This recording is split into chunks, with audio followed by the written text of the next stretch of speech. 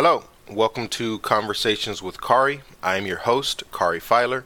In today's episode, I'm speaking with my friend Mike Thal. He's a game audio engineer as well as a fighting game enthusiast. Today we talk about audio design, video games generally, popular media, MOBA design, fighting games, character arcs in games, suffering as a concept, and the differences in human perspectives. I hope you enjoy the show. And we're going. Hi, Mike. All right. Hey, Kari, how's it going, man? Good, good. But you were telling me about your Yeti Blue mic. It's awesome. Oh yeah, it's pretty solid. It's as an audio engineer, I'm like, it's not top of the line or anything, but it's very, very helpful and very straightforward and easy to use. Hashtag not sponsored. I know. Nobody listens to this podcast. It is an infinitesimally small podcast. Not yet, they don't. Not yet, they don't. Maybe in 40 years they'll say we need to go hear what Mike said in 2020 when he was talking to Kari that time because it's very important now. So maybe that'll happen. I mean, it's funny you say that. On the whole, microphone technology has really not changed all that much over the years. So maybe. But tell us, the listeners, a little bit about yourself, where you're from, and what you got going. Sure. So, hi everyone. I'm Mike Thal. I'm a technical sound designer and audio engineer at Turn Me Up Games. So that might be a lot of mumbo jumbo to some of you. So what that basically means is that at this company, I'm creating sound effects, composing music actually, which is not usual, but I'm very on board with it, and also implementing sound effects into video games. So and implementing the music as well, so getting it to sound right and play in ways that are engaging to the player. So aside from that, I'm currently in the Los Angeles area and been here for a couple of years, and that's where I met Kari over there at some game development events out here, and I'm really liking it here a lot. So, what was it at some point in your teens, early 20s? So what was the event that inspired you to say, you know what, I'm going to do game audio?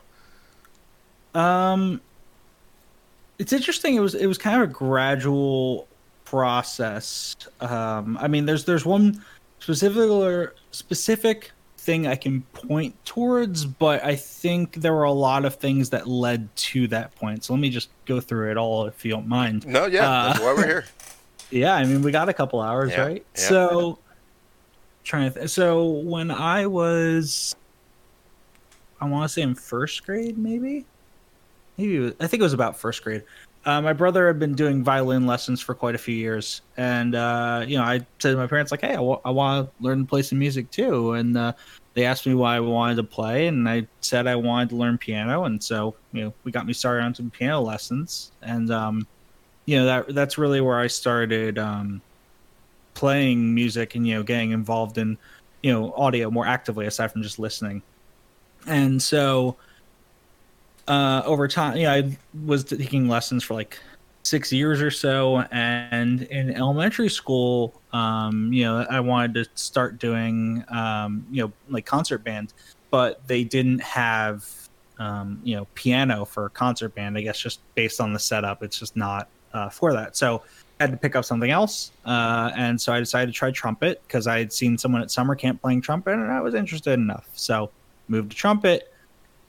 Did trumpet at school, and also started taking some guitar lessons because I was really interested in guitar. I was getting more interested in varieties of rock music and things like that as I was getting older. But in high school, in junior year, let me backtrack a second. So my high school band teacher was I'm not going to say names, but he was a jerk, and he was also kind of lazy. Like, there were a lot of times where, especially in our sophomore year, where class would basically just be, we sit around and watch a movie, and we wouldn't really, actually rehearse for the concert until a couple weeks in advance. And I'm just like, well, I'm here to play music. That's why I signed up for this class. Like, I don't want to just have a free period, And so between both of those things, I decided to look for something else. And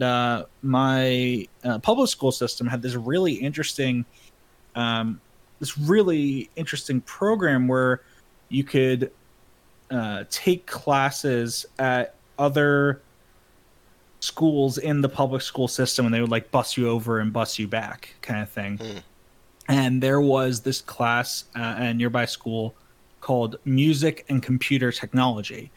And I, loved technology and computers. I loved music, and I kind of never really thought about the two together, but I knew I wanted to continue doing something musical, and I, didn't want to do band at my high school anymore. So I decided to give it a shot. And this was a super interesting class and definitely opened my eyes to a lot of aspects of recording technology and engineering, and digitally creating music and things like that. And there were some times in there where we absolutely spoke about film scoring and video game music, but it wasn't something that I was like, yes, like this is the thing I'm doing, right? But so you were interested in music generally.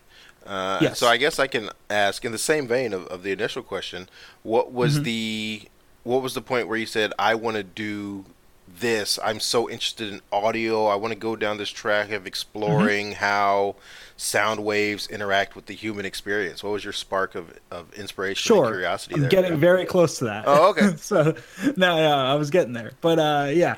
So so as I was finishing this, I was starting to apply for colleges. I knew I wanted to do something in the realm of music, audio, etc. But I, partially because of me and partially because of my parents, I wasn't fully ready to commit to I'm gonna do arts. Because sometimes with college you don't want to you want to get a degree that can be more practical just in case. Which is so bad. That's so bad about our culture that's the state of affairs. People need to be going to school for what they're interested in, what their heart's passions are, and what they want to do artistically, how they want to express, what they want to learn. That's why people should be going to higher education, not because they think this degree will get them more money. No, I do totally agree with you now. But back then, that wasn't my thought process. Having said that, I think things worked out surprisingly fortunately for me, and I'll get into that. So I started doing a music industry program in undergrad, and it was very clear that a lot of the students in my class had really different interests than me, not just socially but also just in terms of what they wanted to do. But one thing that was very clear to a lot of people is that in addition to music, that I love video games. I mean, I've been playing. Some of my earliest memories are playing Super Nintendo with my brother, and I'd continued to play. And so, I did Sorry for him. He's distracting. There's nothing I can do. Stop it. Knock it off. Tupac's music. Yeah, what? that's. Music. So anyway, where was? Oh yeah. So it was. I did freshman year, and then it was second semester, sophomore year. Like I said, everyone in my program knew that I love video games and such, and so one of the higher ups who ran the program, because it was a very tight knit program, this music industry program. She said, "Hey, I heard about this thing called Global Game Jam, and Kari, I'm sure you're familiar with that. But for anyone else who isn't, essentially." It's an event that happens once a year at numerous locations around the world simultaneously, where you have to make a board game or video game within 48 hours.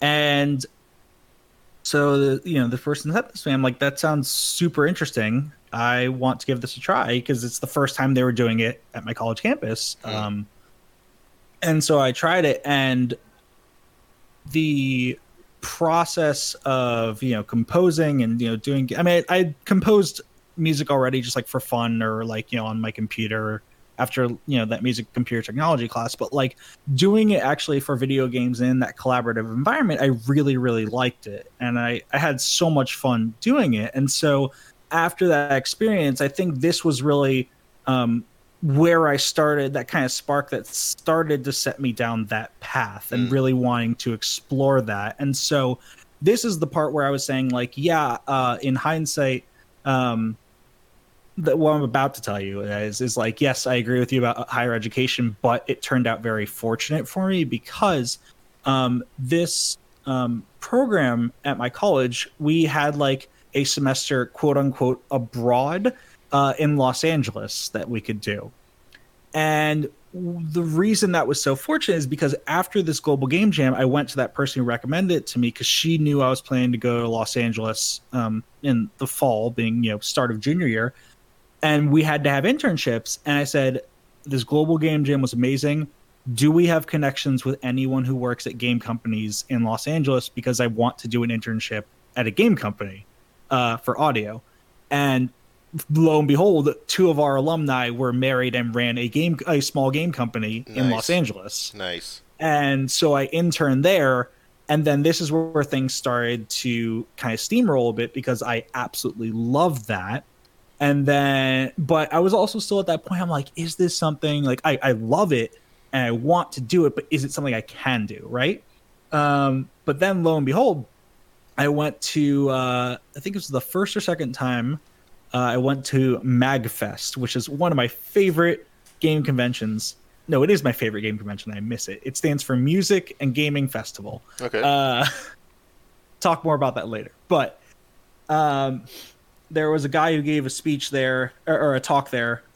Wonderful human and sound designer by the name of Akash Thakar. Just a really clever man in general. I think you'd actually like a lot of his like talks and ways he goes about thinking, Kari. I think you two would get along well. I'll check him out. But anyway, yeah, I watched this talk and it was like about, really getting started as like a sound designer and, breaking into the industry and just like hearing the way he was talking about things and like the process. I'm just like, no, I can do this. I can really do this. And this was in early 2012. So needless to say, because Kari, it has been it had been quite an adventure since then. But I think those 3 events together were really that back-to-back-to-back spark that really set me on the path. I get it. No, that's awesome. Yeah. Thank you. I mean, I think you can count yourself fortunate that you didn't get trapped in the this is what I need to do because this is what society expects of me path that a lot of people get trapped in. All right, and this isn't a flaw in choice in decision making. This is just part of how humanity works, right? Society's putting a lot of pressure on you to be something, right? And then society will often push you in your family, your friends, what you see on TV, what you don't see on TV, what you see celebrated by your family members, what you see denigrated by your family members. These events tend to shape you in a way that is what society wants of you. And you're fortunate if you can tap into that inner voice, that voice is coming from inside of you that says, this is what I want, though. This is what I want to do. This is what I'm interested in.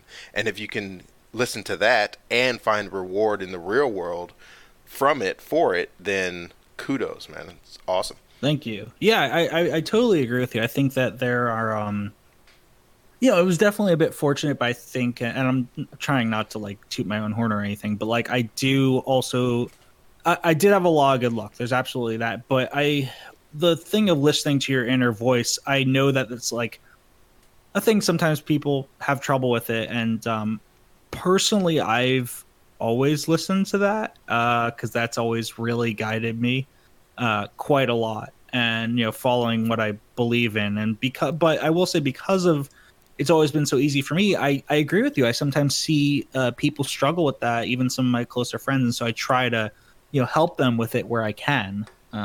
To like listen to those things and sometimes take the leap, but I think it was a combination, and there was definitely a lot of fortunate aspects to it, to my whole journey, and especially with like, my family and who I ended up meeting and the programs I was able to, attend and learn from and things like that. So Tell me about as much as you can. I know a lot of it's yeah. proprietary, but as much as you can about the projects you're working on now.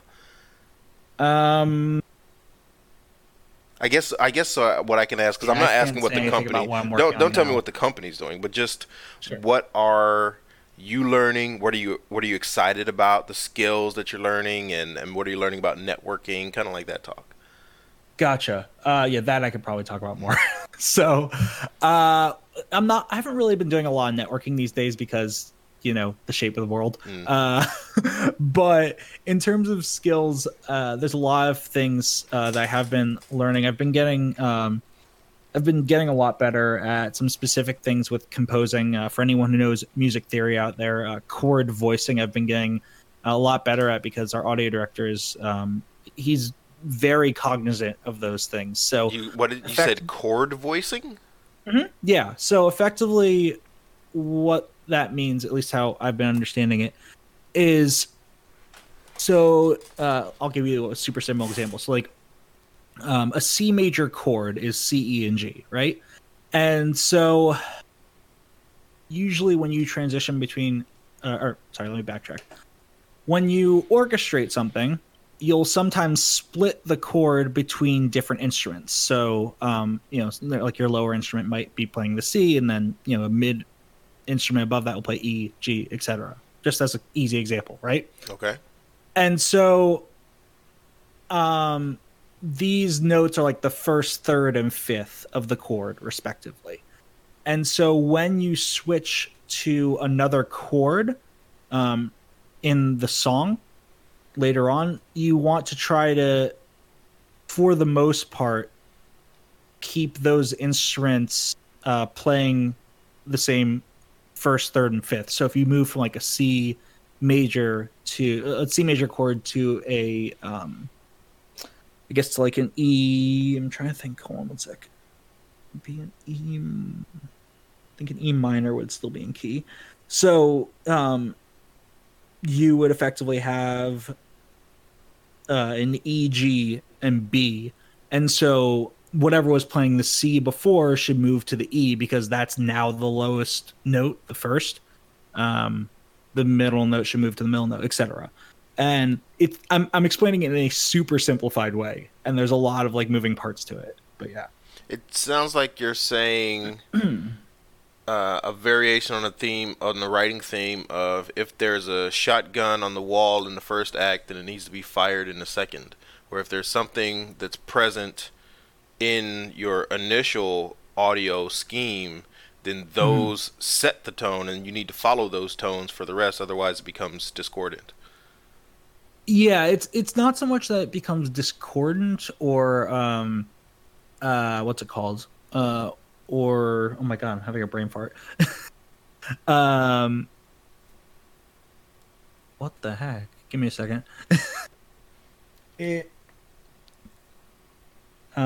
it's not so much that it's discordant or like out of key or anything like that. It's more just that it keeps a relative consistency Hmm. of kind of the listener's expectation of like where the notes are in the chord, even if they're not consciously thinking I about was that. just thinking Now, that. having So said this that, wouldn't even be a conscious expectation. This would just no. be, somebody would just listen to it, and then if you weren't following the chord voicing pattern where you're using the scale and the melody, or I don't know music. So if you were Yeah. using these themes that you set up earlier and then violating them, then somebody would Mhm. just go, sounds off. Doesn't sound right. Yeah. Don't know what it They is. don't know why, but yes, exactly. And of course, as with like every form of art, there's a time to break any of those rules. Hmm. So, so that's one thing. But your And I've CEO's big on it. sorry, Chord voicing.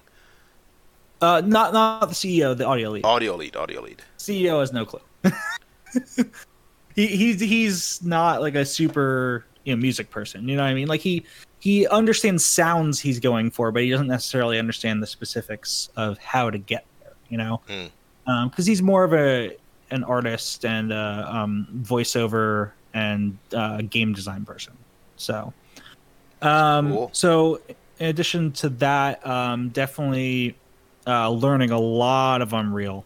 That's been really enjoyable because, I mean, um, Unreal is such a commonly used game engine, and And I powerful. had experience. It's very powerful, and I had experience with Unity before, but I do like Unreal a lot better. I know you're a Unity guy, but me I'm not a personally. Unity fanboy. Oh, okay, I use Unity. It's easy. I like it. But sure, yeah, Unreal's awesome. yeah, Reworld is awesome. Roblox is awesome. What's it called? Podot, Godot. That's awesome. I oh, love games. sure, I love games. yeah, for sure. Yeah. I mean, here's my thing: is that I hate when people like bash on a certain game engine because I feel like if you look at games that have been made with insert game engine here, there are incredible games that have been made with that game engine. You know Hmm. what I mean? It's so many people are like, oh, this engine sucks because this and that. It's like, no. If you know what you're doing, you can still make incredible games. I mean, the case in point, I hate when people bash on Unity. There's Hmm. like this thing, and like I understand why the stigma's there. We've talked about it. There's a Hmm. lot of people who asset flip with Unity, right? Hmm. But if you look at games that have been made with Unity, there are some amazing games that have been made with Unity. Hmm. Freaking incredible games. Well, say what you will about Hearthstone these days, but like Hearthstone is a very well made game. Ukulele was made with Unity.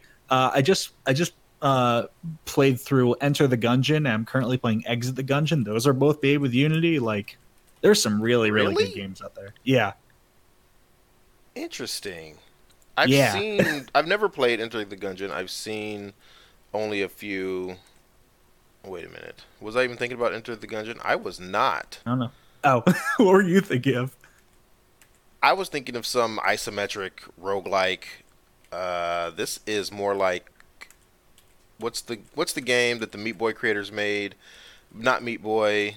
Mhm. Um, Isaac, The Binding of Isaac. This looks more like The Binding of Isaac. Oh, yeah, yeah. It's a little more similar to Binding of Isaac in that it's like a top-down roguelike, but it's also a bullet hell. So it like Top kind of down 2D bullet hell. yes, but it's a roguelike as well. Nice. So it's a lot of fun. I put so much time to that game because one, it's a lot of fun, but two, there's a lot of content there.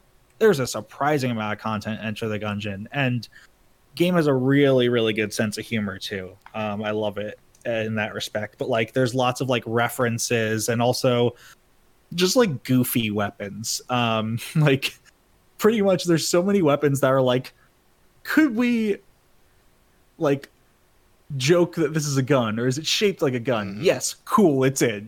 Like you can literally get a weapon that's a lowercase r that fires the word bullet. Nice. Why? Why the fuck not? Yes. I don't know if I could swear out here. I'm sorry. Of course. There's gonna have an E Okay. for explicit. Okay. Cool. Uh, yeah. Like literally the first weapon you get in the game is a pea shooter and is a pod that shoots peas. Nice. It's stuff like that. And I then love there's it. like, yeah. And then there's all sorts of references. They have like the Mega Hand, which is Mega Man's Mega Buster. Like, let's be real here. That's what it is. So, It yeah. reminds me of Ratchet and Clank. That was one a Mm, game that I played. I think it was on PS1, two, one or two. I didn't play it on PS3, but it was either one or two, and it had all the different silly guns, the explode ones, and the single targets, and the AOE, and the ones that would lob projectiles, and the ones that were now mm, in hindsight. I guess they were raycast. I wouldn't have known it then, but sure. uh, and it just such a variety of guns, and the gameplay was so fast where you're constantly running left, running right, lobbing these silly weapons, and it's something that inspires me to the day for game design. Is just be silly, Mm, yeah. be fun, right? A game is supposed to be fun, and being true to life is fun at times, but being true to Hmm. life isn't the only way to be fun, and sometimes deviating as far away from life is the Yeah. fun route.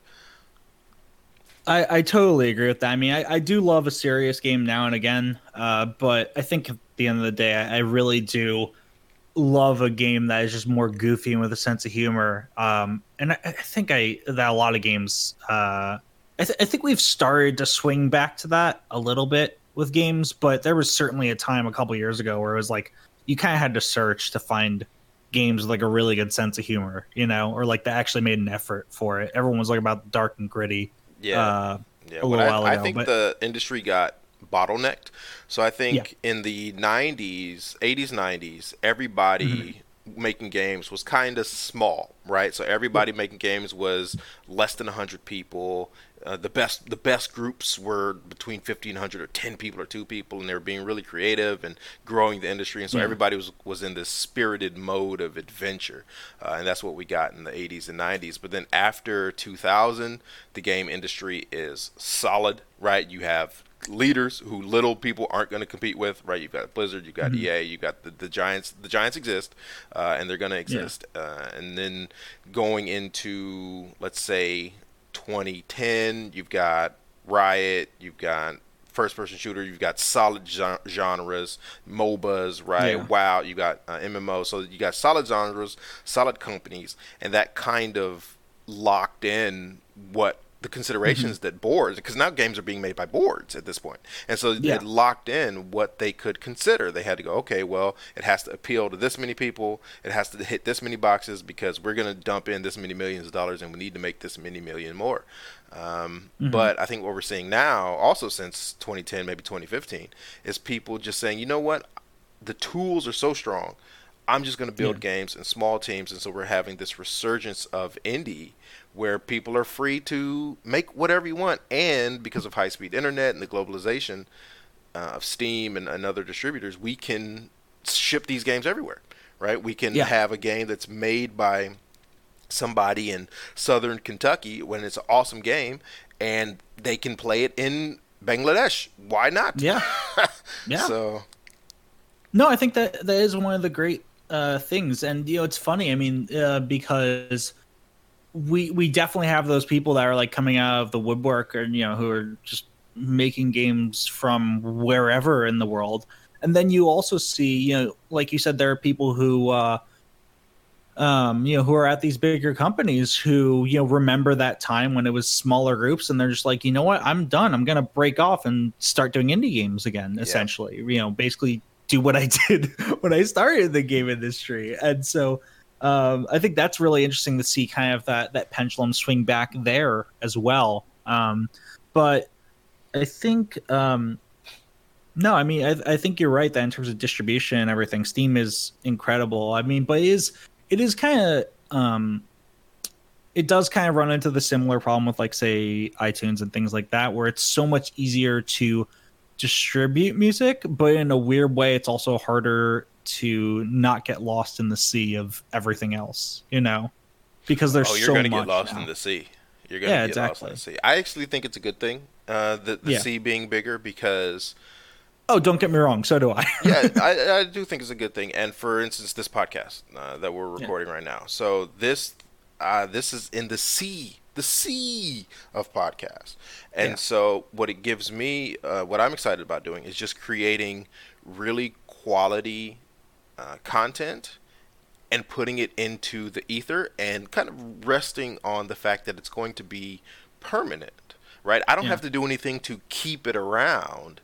Once it's hmm out there in the zeitgeist and it gets traction and it gets on a couple different hard drives, it's out there, right? When Yeah. when Nietzsche and Tolstoy and these writers wrote their books, once they were out in hmm publication, they were out.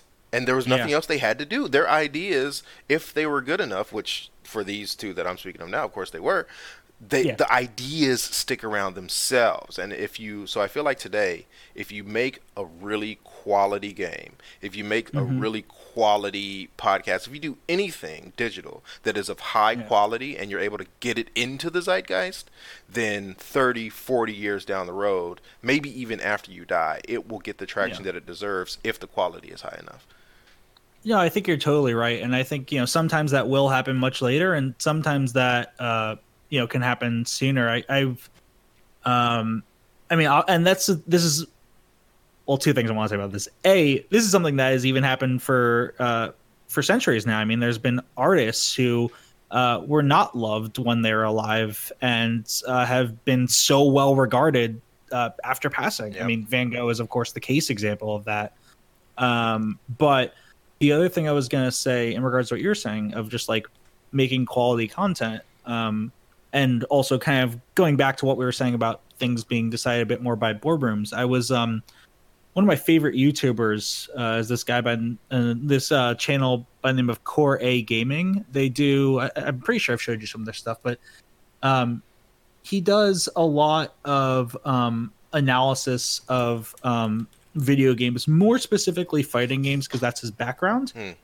But he does a really good job of like making analogies and like comparing them to real world things and also real world sports. So he makes things very easy to understand. But I was watching I think it was an interview with him, or maybe he was talking about like how he grew his channel and things like that. And as I'm sure you're familiar with, Kari, there's a lot of like, algorithms and things on YouTube that like help you get more noticed and this, that, and the other, right? Mm-hmm. And so SEO. there was a point, SEO. And so it was interesting because he was talking about when he was his channel was like starting to grow, but it wasn't like super big or anything like that. It was just like slowly. And he was talking to one of his friends about like should I be going for these kind of algorithm things and this, that, and the other, right? And for clarification, he was already making very high quality content, like extremely high quality.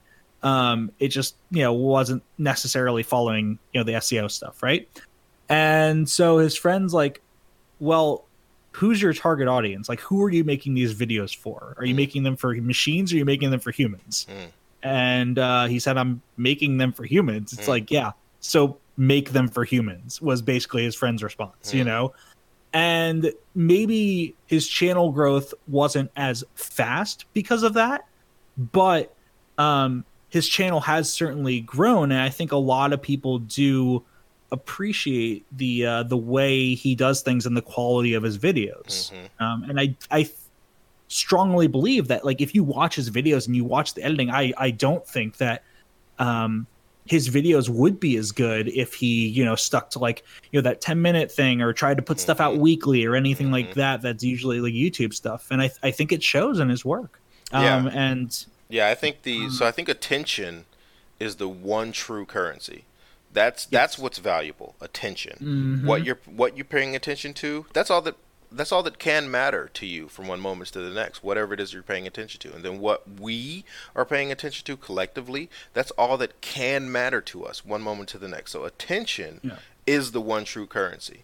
And I think that if there's a couple different ways you can go about trying to garner attention.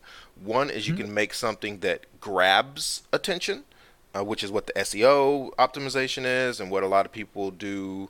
You might see a lot of popular stuff is based on that. What can pull your attention, right? What can grab your attention? And hey, that's a thing. That's a real thing that happens. It's really powerful. A lot of people making a lot of money. I'm not knocking that as a mode as a path to walk down. If you want to walk that path, walk that path.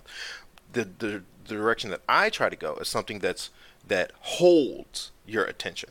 And so I try to create something, trying to create ideas and articles and podcasts and games that when you do give them your attention, you go, oh, this is worth paying attention to. And you decide that simply on your own. I think it mimics with the concept of democracy in that in an autocracy or an authoritarian system, you just tell the people what to do. It doesn't matter what they think. But in a democracy, it does matter what the people think. And so then in order to move power, you have to convince people to join your side of their own volition. And so that's the way that I try to make a game and podcasts and articles, is to make something that's worth paying attention to. And so that when you do interact with it, you go, oh, this is awesome. Right? This is a good thing. I like this thing. And I think it's contributing to the value of the culture. And that's the way I've chosen to go. No, I agree with you. I try to make content the same way, whether it's the sound design work I'm doing on for humans, as Core A Gaming would say. Right, exactly. It's for humans. But yeah, I try to make content that that I think you want to try to pay attention to whenever I'm working on sound design or when I'm making my own YouTube content or anything, composing. And I think I appreciate when I see content that way as well. I think in a strange way it does kind of connect back to what you were saying of like listening to your inner voice in terms of when you're making content, but also in terms of you kind of have to listen to that inner voice if you want to try to seek out content instead of it just being kind of handed to you. You know what I mean? Yep. Yep. I think that's part of the reason I guess like the way I've listed that is part of the reason why I always try to seek out that content, whether it's video games, music, or whatever. I mean, there's plenty of times people have like tried to show me like a game that's popular. I'm like, I understand why people. It's just not for me, you know. I mean, I've talked about this with you. I mean, I'm not the biggest fan of League of Legends. I have a lot of respect for it, and I understand why it's a thing. But I'm not gonna just play it because that's what people are telling me to play. Like, Now, I happen to have inside information that you are a fan of HOTS. And by inside information, I mean you introduced me to it and we play it all the time. Yeah. Yeah. I like Heroes of the Storm, of course. So but like compare and contrast, if you would. And of course, we aren't dissing League, right? League's an awesome game in its own right. But compare and contrast what you think makes HOTS a more enjoyable game than League. For sure, because I mean, it goes without saying they are similar, but they're not the same for me. You know what I mean? HOTS being Heroes of the Storm by Blizzard, for people who don't know. Yeah.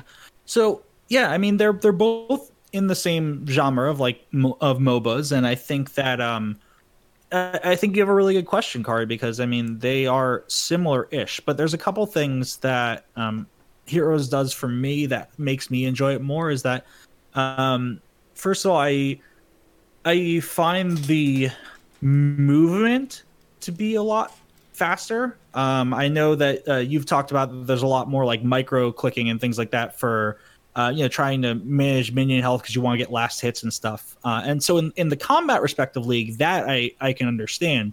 But I like that the actual character movement and the way you move across the map is a lot faster to me. I like that.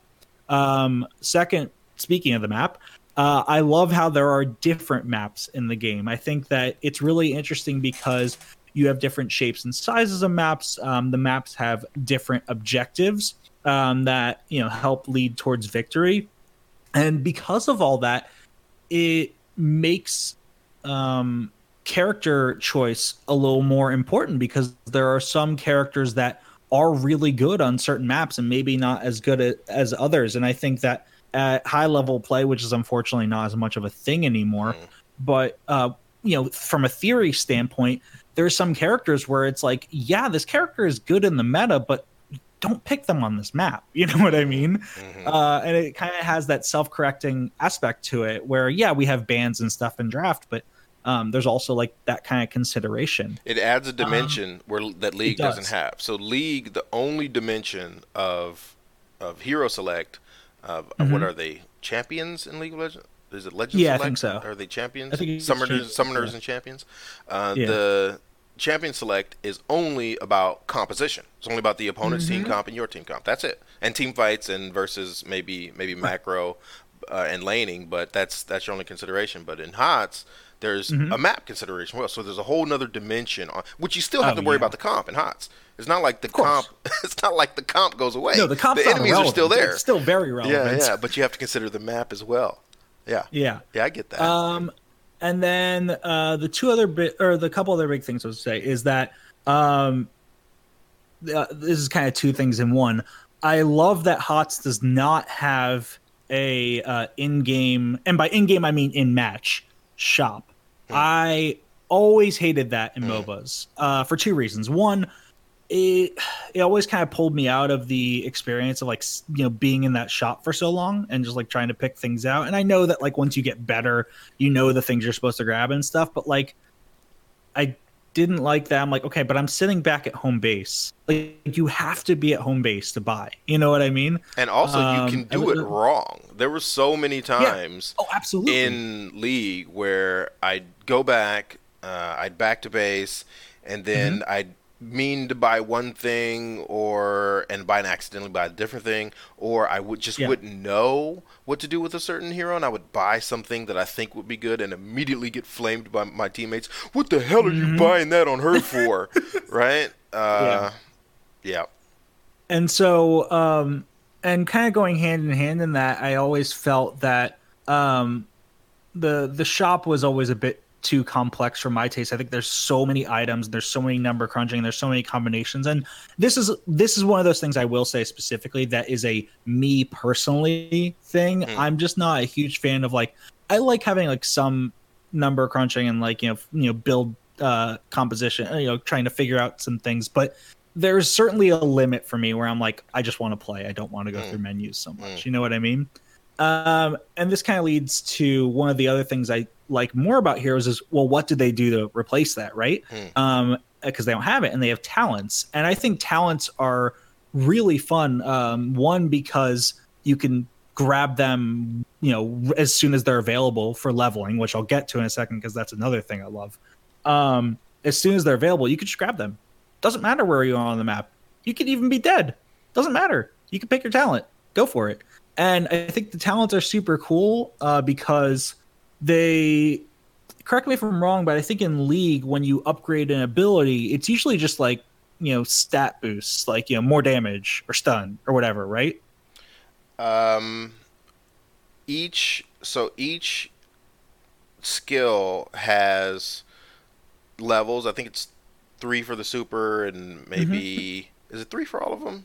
Maybe three or I four for think all of them. I forget. so, something like that. Yeah, But it just upgrades like stats, right? Just like a it just damage or makes whatever. it better in some set way, some specific way. If it's a Right. stun, it might be duration. If it's a heal, it might be more healing. Whatever, Sure. but it's set, right? It's a set Yeah. increment on that skill. Okay.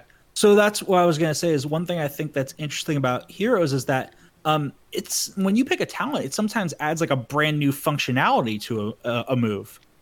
Like there was you have an ability where it's like I'll just pick out Ragnaros because he's one of my favorite heroes, right? Like where his E, where he makes like this lava wave around himself, right, and explodes after a little bit, gives you a speed boost while it's active, right? Hmm. He has talents where it's like, okay, well, if you lava wave one of your allies, after that one blows up, now you get a lava wave for free, right?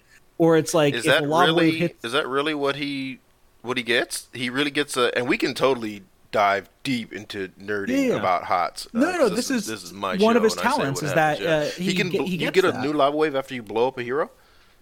No. So what happens is, so you know how you can lava wave an ally with him, right? Not lava wave, sorry, the little circle thing he gets, right? I don't know. I never play as Rag. Okay.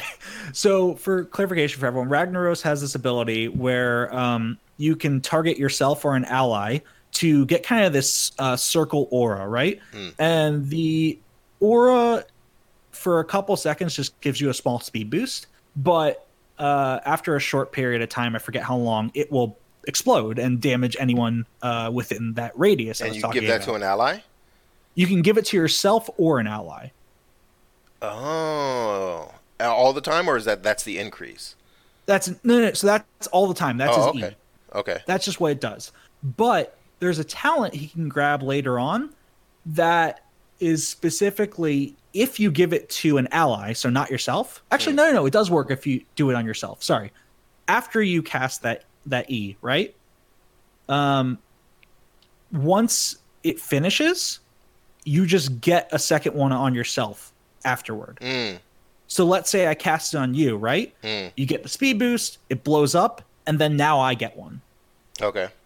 Yeah. Yeah. Or like he has another talent for that when it explodes, if it hits an enemy hero, whoever that aura was on gets a small shield.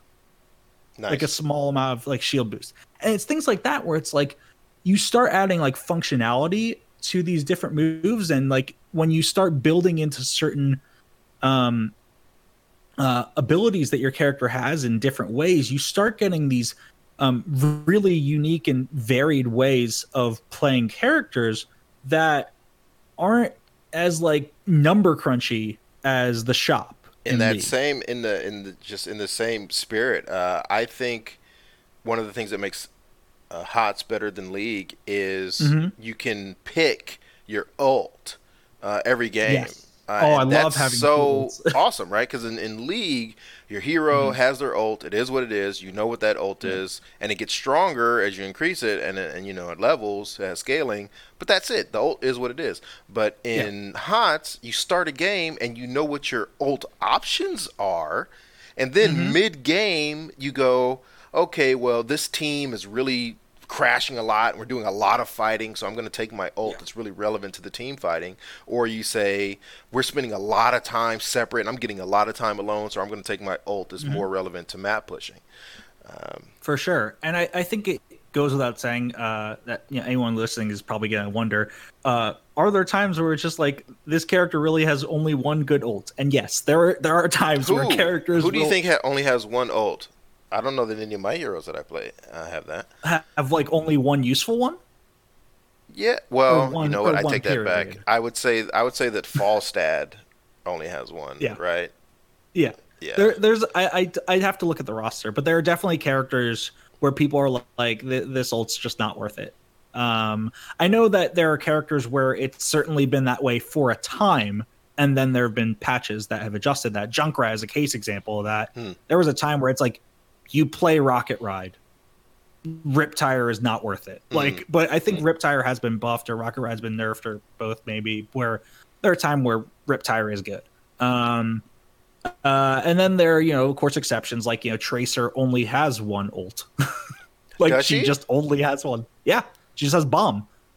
Oh. You can get her ult options at level 10 basically just give the bomb different functionality. Mm. Mm. But ultimately, no pun intended, your ultimate is just the sticky bomb.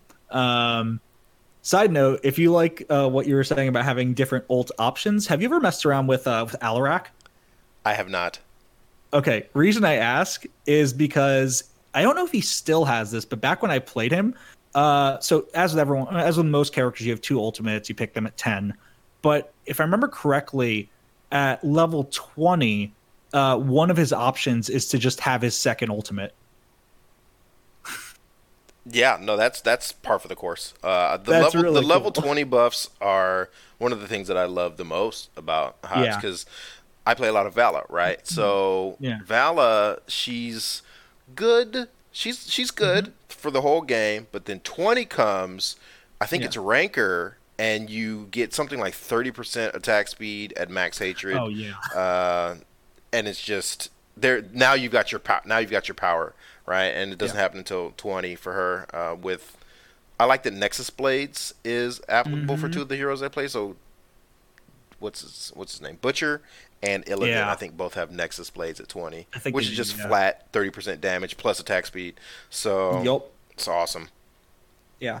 And then the last thing I was going to say that I do really like about Heroes a bit more, and this is a bit of a deep dive as well, because I think there are definite pros and cons, but the XP system. I So for those of you who don't know, let me backtrack for a second. In League, your XP is individually calculated per player. Yep. So yeah, you're playing well, you level up, you get stuff faster, stat boosts, abilities, etc. Right? And so I will say one thing that is kind of cool about that system is that you can play a bit more individually because of that, and you can like kind of carry your team. And as someone who loves fighting games, I have some amount of respect for that, of like that sense of individuality, of Hmm. like being able to not need to rely on the team as much. But having said that, I do like Heroes XP system a bit more. So how it works is that you are gathering XP, Hmm. but it goes into a team XP pool, if you will, and then once your team hits a certain threshold, collaboratively you level up, right? Yep. So that part in and of itself is not super duper interesting, but what makes it interesting to me is how the XP is calculated. Is because if you're spread out in the different lanes, you'll get more XP. So like if you're near minion, like it's like I think it's like if you're in a lane by yourself and you're getting minion kills, you'll get more XP. Or if you Well, it's are physical able to, like, now. sorry, The XP is physical now. They're orbs. yeah, they are, Yeah. but still like but it still works out that way because like if you're in a lane with two other people, you're still like only still one person's getting those orbs. You know what I mean? Yeah, yeah. It's just So you still to it's not maximize raw XP. calculated as far as I think it was. It used to be that it was your distance from the minion when it died, and as long Yeah. as you were within a certain range, then you would get all of it. But if two of you were in the range, then you would split it. But now it's Yeah. orbs, where that Right. minion, that enemy minion, is only going to drop one EXP orb, and so either Mm-hmm. you pick it up or they pick it up. And so no longer is a single minion gonna be able to split its experience, even though it gives the same amount of total experience to the team. Right. But what I was going to get to is that so what this does is it creates really interesting strategies and really interesting character designs. So in terms of strategies, it creates this idea of split pushing of like, you go just, if you're a fast hero who can move between lanes quickly, right? You kill all the dudes in your lane, get all the XP, hop down and help your teammates in a team fight, then hop back. Yep. Like that, it's really cool that there's characters doing that. And getting back to the maps, there are maps that facilitate that better because there's not as much distance between the lanes. And I think that's super cool. But then from a hero design standpoint, right? It opens up this entire design space of like, okay, if you get more XP by being in different places on the map and like spreading across lanes, that allows you to create characters who are designed around getting that XP. So, I mean, one of your favorites, Murky, is a case example of that. He just eats XP, and it's amazing. Asmodan, one of my favorites, he can plop a minion anywhere on the map. So he could be in one lane and put his minion in the other and effectively get more XP that way. One of my other favorites, Ragnaros, has an ultimate where it just annihilates an entire lane of minions. And it's like, okay, well, if I'm in one lane, I'll put the wave in the other, destroys that, I get the XP. The wave collects XP? I think so, yeah. That's how he's always getting those crazy XP numbers from Rag. Oh, yeah. Yep. Wave gives you XP. It must collect XP. Yeah. I never thought about that, but it must because he gets sick experience. And the XP numbers aren't nearly as high when you play the other ult. Yeah. Oh. So, yeah. And then Abathur is, of course, the Abathur and the Lost Vikings are, of course, the really weird out there character designs that embody that mentality, right? Of like being in multiple places at once and getting that XP. I tried to play a little Vikings. I suck with Vikings. They're so weird. I played a little Abathur. I suck with Abathur. I played some Butcher last night. It's so sad. It's just so satisfying because you're this big fat wimp in the early levels. That's what you are. You have to play as a big fat wimp in the beginning. As soon as the team starts fighting, you back off in levels 1, 4, even up to 7. You don't die. If you do not die before you get to 200 meat, then once you get 200 meat, dude, now go die.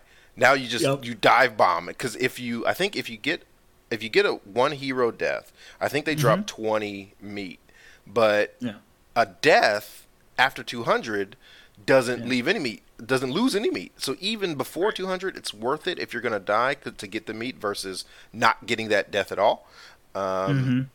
So you'll get a net 5 increase, but after 200, there's no risk. It's either you don't get any or you get all of it, and so you can really start to dive. But the calculation you have to make as a butcher, and I'm a little bit of experienced butcher, so now I know this. You have to calculate as whether you're going to survive the team fight or not, and whether your team's going to win the team fight or not. Because if you die early in the team fight and then 3 other enemy heroes die in the fight, even if they end up with the last hero standing, which is to say you lost, that's still 60 meat that you didn't get because you died too early in the fight. And so you have to... Not to mention you lost meat because of dying. No, even after 200. Before 200. Oh, even after 200. Even after 200, yes. So before 200, yes, that's a very bad decision. But even after 200, when you get a little bit of courage, you still need to survive long enough to collect as much meat as going to be dropped by heroes over the course of that team fight. That's very important to snowball as a butcher. I think one other thing you just alluded to a little bit that I also really love about Heroes is quest talents and quests. So correct me if I'm wrong. I don't think this is really a thing in League, right? No, no, not even Okay. close. So there's to clarify, there's no system for it. It just doesn't exist. okay. So to clarify, some characters have this built-in baseline, like Butcher, but there are other characters who you pick a talent that has this thing, where sometimes the talent gives you something, immediately or like along the way, but usually the point of quest talents is you have to collect something or do something or like hit a hero with something X amount of times. And then once you do that over the course of the match, then you get like this big upgrade. So in the case of what Kari is talking about, there's, his character that he likes, Butcher. You have to kill minions and heroes, and then they drop this meat, and you have to collect the meat, and you start at 0. And correct me if I'm wrong, I think you do get some passive upgrades along the way to 200, right? You do, but to put a differentiation, but it's not substantial.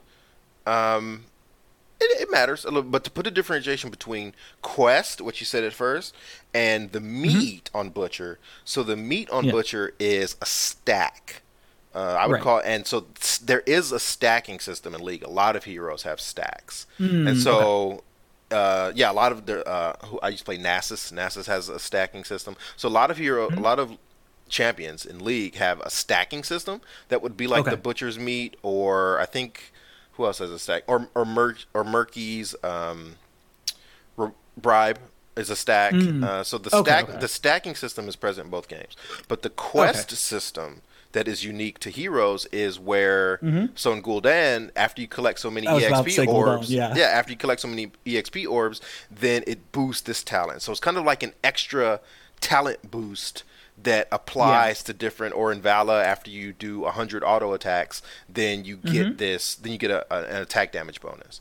And so that is unique to Heroes. And for sure. And sometimes it is just an attack damage bonus, but sometimes it's brand new functionality as well. Like I said, I mean, you mentioned Gul'dan. He has one talent for his E, which you just do. It does like 3 explosions that are like each circles in a row, right?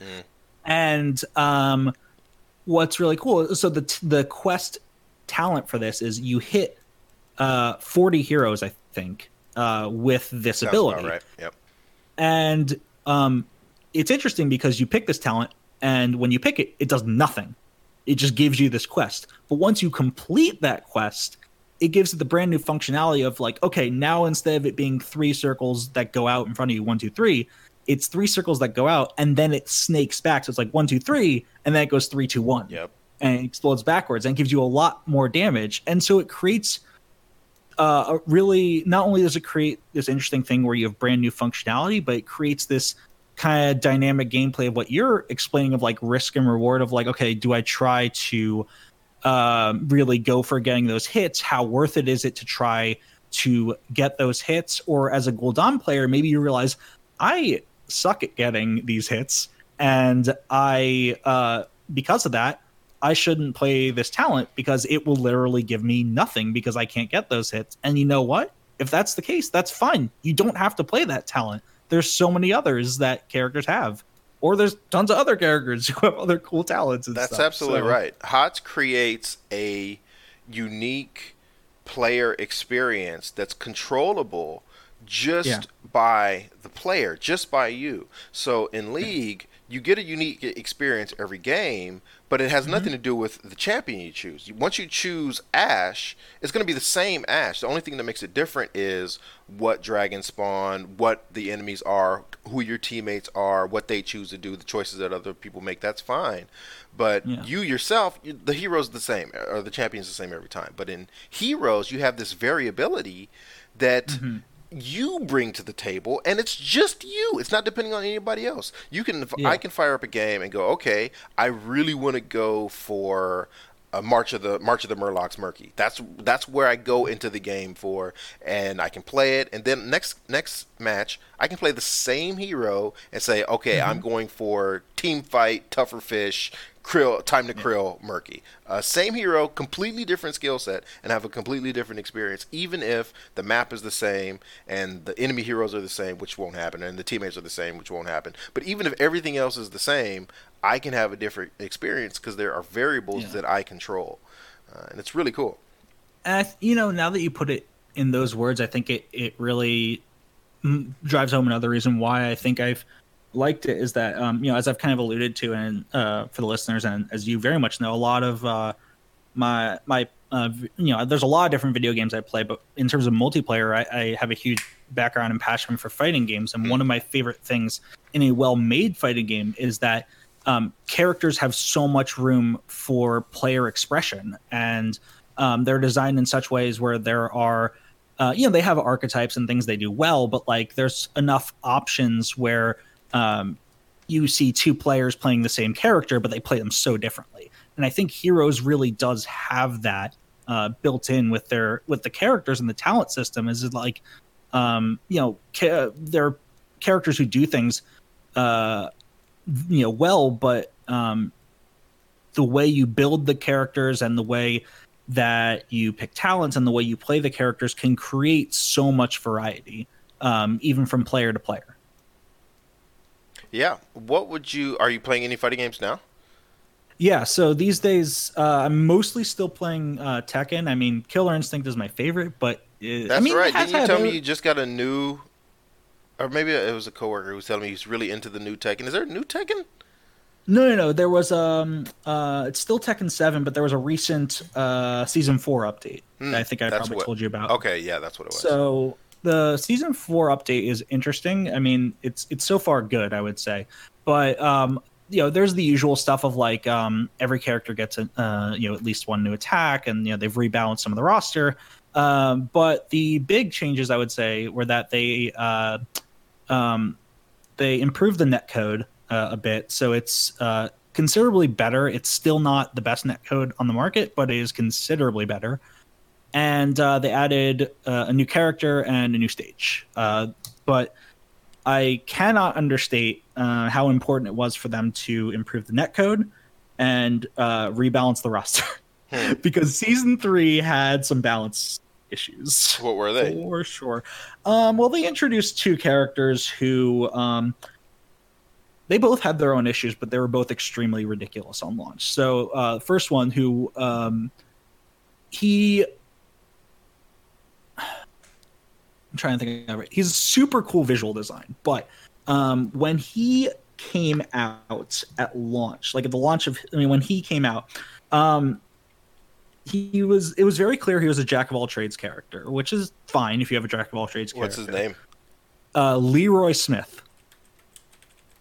He is a old black guy from New York who's Wing Chun master. He looks awesome. People freaked out when they saw his visual design because it is fucking amazing. And he's a cute ass pug too. Because why not? But the thing about Leroy was basically every one of his moves that he had, like he had moves we're talking about an incredibly physically fit tattooed black guy with a gray white full beard and mustache, and also shoulder length gray or white dreadlocks and shades. Mm-hmm. And he has a cane. And he walks with a cane that he obviously doesn't need. He's just going to hit people with it. Exactly. And you can do that, actually. You should once per match. Makes sense. Once per match? Yeah. What? Only once per match. It's really good. Oh, okay. It's very... Actually, it was busted at launch. It was stupid good when he first came out. But anyway, so the thing with Leroy, when he first came out, was he had a lot of moves that... a lot of like generic Tekken moves that, are present across quite a few characters, which, makes sense. He's a jack of all trades character. But the properties of pretty much all those moves were like better than everyone else's. Like there's, some characters who it's like, okay, this character has a really good version of like this attack of like, I'll get a little more technical, I guess, for the people who know, but like of like a down 4-1 of like a mid poke, right?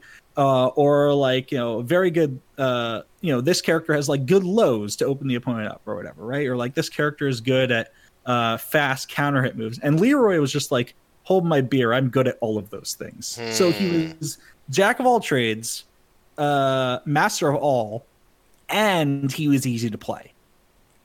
He was not executionally demanding at all. He's very easy to play. And then icing on the cake, he had the cane, which was completely unique to him, which is cool that it's a unique design thing, but it was stupidly powerful and completely unique to him, on top of all the other things he had that were basically just like effectively being a boss character because he had better versions of things that a lot of other characters had. And so the first major tournament that happened when he came out was Evo Japan, which is like a really big tournament in Japan. And in the top 8, there were 7 Leroys, which is not common in Tekken at all. That's not common anywhere. No, in the top 8, that'd be like the final 8 of GSL Korea being 8 Zergs and 1 Protoss. You go, okay, something's wrong here. That's effectively what this was. And they gradually made him weaker over time, which, to be fair, I do appreciate that approach with balance, like a more gradual approach, just to... I don't like when developers like nerf or in things into oblivion or like just buff things absurdly, and it's like it throws everything out of whack. You know what I mean? But so they got him to a place last season where he was still top tier but not stupid, which is like, okay, at least that's bearable. But now they've like adjusted him a bit more. But it wasn't just Leroy was the problem, because after Leroy came out, and Leroy, at the point in time where we're at now, I'm going to tell you about from season 3, Leroy was still strong, but he was at that point where he was top tier, but not stupid. But this other character comes along named Fakum Ram, and he's this big Muay Thai fighter and tons of tattoos, super muscular, very weird proportions, really tall guy. We're talking about a proportionally exaggerated, as far as typical male muscle distribution. So this guy's just, imagine Arnold Schwarzenegger in his prime, plus a little cartoonish exaggeration. A Thai fighter covered in scars and tattoos. Appears to be I mean, I would guess he's I don't know, looks like a Samoan guy with the face tattoo. Mixed race. Is he Thai? I don't know what his... He's Thai. He's supposed to be Thai? Covered in scars and tattoos. Jeez Louise, you can't even make out his skin tone.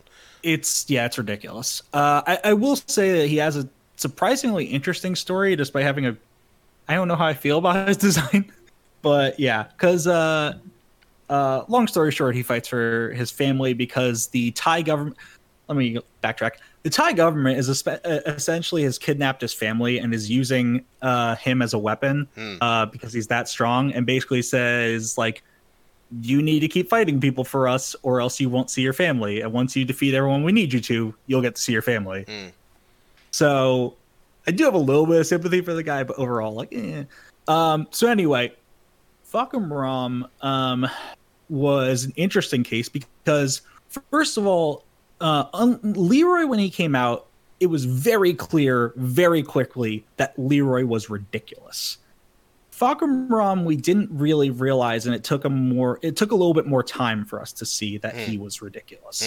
And part of it was like he did have some moves that were, some aspects about him that were very, very good, and that was clear. Like as you can see by his proportions, he's a really tall guy, so like a lot of he had attacks that had quite a bit of range. Some of his damage output was absurd at times, but it didn't seem terrible at first.